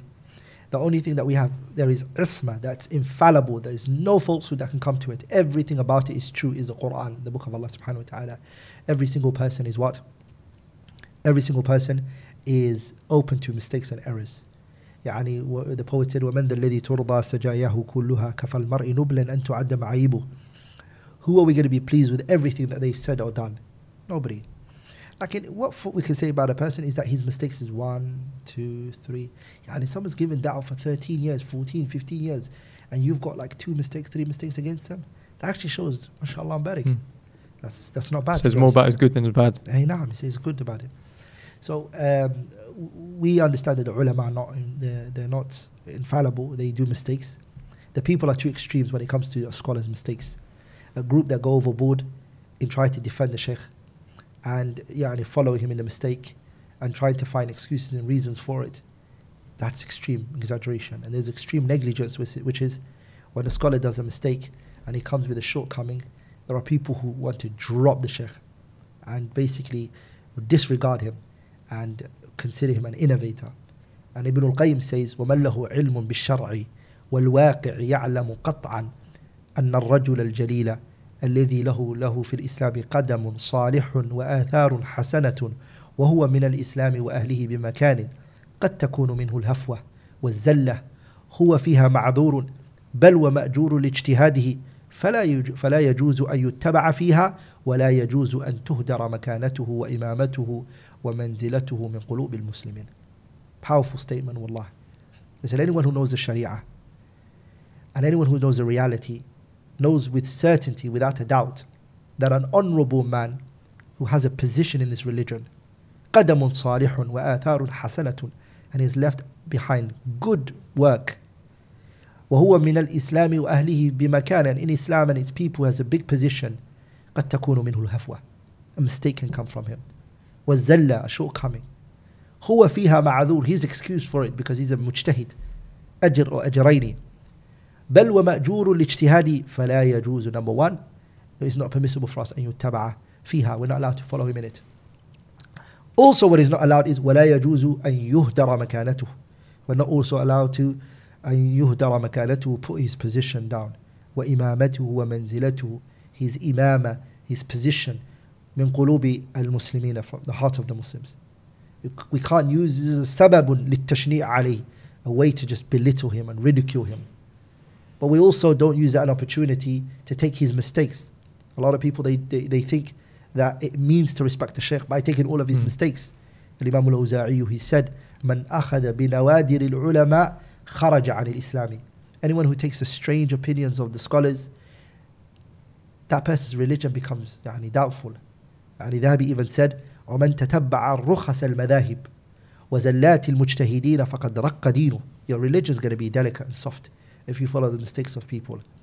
And that's why we say to these people, Shaykh al-Albani has become clear, كَالشَّمْسُ فِي رَابِعَةِ النَّهَارِ إِمَامَتُهُ وَمَكَانَتُهُ. We say to them, أَقِلُّ عَلَيْهِمْ لَا أَبَا لِأَبِيكُمُ مِنَ اللَّوْمِ أَوْ سُدُّ الْمَكَانَ الَّذِي سَدُّوا. Yeah, and if you're real and you have it on you, you got it together, try to come with half of what he came with. رحمه الله تعالى. أتهجوه ولست له بكفء فشركما لخيركما الفداء. Shaykh Nasir has proven his works and his efforts. With that being said, like he's an imam كغيره من أئمة الإسلام يصيب ويخطئ. He gets it right at times, sometimes he gets it wrong. And when he gets it right, we will respect him and love him for it and admire him and praise him for it and take it from him. And if he gets it wrong, we'll also love him and admire him, but we won't follow him in the mistake. It's also from the things that we learn from him. Okay, final question from my side then. How do we treat this particular issue? And we disagree with someone over this. For example, you have a friend who believes that you should pray 20 rak'at and you believe it should be 8. How big of an issue is this? Do you make tabdi' of this issue? Do you call the person an innovator or not? Okay, التبديع في مسائل الاجتهاد. Making tabdi' on issues which are ijtihad is a person who hasn't studied basics of the religion. Basics. It's called ijtihad because it's based on independent reasoning. There's al-akhdh wal-rad between ulama. Abu al-Qasim al-Taymi in his kitab al-Hujjah fi bayan al-mahajjah, it's a aqidah book. He says, وَأَمَّا مَا اخْتَلَفُوا فِيهِ مِنَ الْمَسَائِلِ الْاجْتِهَادِ. وَأَمَّا مَا اخْتَلَفُوا فِيهِ من المسائل الاجتهادية والفروع الدينية فإن الإنسان لا يصير به مبتدعا ولا مذموما متوعدا. It's clear cut. What the scholars of Ahlul Sunnah differed amongst themselves, okay, in issues of ijtihad and al-furu' al-fiqhiyya, like Abu Hanifa said this and Shafi'i said this and Malik said this and Ahmed said this. These are masail ijtihadiyya, furu' diniyya. A person won't become a mubtadi' because of it, and he won't be a madhmoom on it. Shaykh al-Islam Taymiyyah even has a very strong, powerful statement. He says, وَمِثْلُ هَؤُلَاءِ إذا لم يجعلوا ما ابتدعوه قولا يفارقون به جماعة المسلمين يوالون عليه ويعادون كان من نوع الخطأ والله سبحانه وتعالى يغفر للمؤمنين خطأهم في مثل ذلك ولهذا وقع في مثل هذا كثير من سلف الأمة وأئمتها لهم مقالات قالوها باجتهاد وهي تخالف ما ثبت في الكتاب والسنة. So some of the Salaf, they said things which went against the Kitab and the Sunnah. بخلاف, but they didn't base love and hate based on those things. They didn't. Even today, if somebody bases love and hate on the issue of Taraweeh, becomes a mubtadi' because of it. Yeah. We're finding that. So, mistakes of scholars will come. There is not a person, brothers and sisters, qa'idah, remember this in your life. There is not a person except that you're going to disagree with them. Very tough in issues. And you have to have that nafsiyah, when it comes to issue furu' fiqhiyah, nafsiyah where we could coexist and admire each other and love one another without having hard feelings towards one another. Jazakallah khairan, Ustad Abdurrahman. Anything else you want to add from your side before we close out the episode? I think the only thing that I'd add from my side is that this whole discussion that we had about Taraweeh, Qiyamul Layl, we're talking about something that is not obligatory, talking about something that is highly recommended, and it's a virtuous thing to do. The reason I mention that is because sometimes you get people praying in Ramadan where they pray Taraweeh long, and then they miss Salatul Fajr. And that's a big problem with the person's heart and his understanding of the religion. People will miss it. They'll pray Taraweeh, they pray it long, they pray it 20, they might go afterwards, they might get something to eat, they might hang out with friends, but they value Taraweeh more than Salatul Fajr in the morning, because they see Taraweeh as, all the Muslims are coming together, Ramadan, this is what I have to do, and they don't realize that the Fajr Salah is more important than Salatul Taraweeh. So I just wanted to mention that. Inshallah. Barakallah feek. Jazakallah khairan, Ustad Rahman. Barakallah feek. And inshallah I'll see you again soon. Inshallah. Assalamu alaikum. Wa alaikum salam.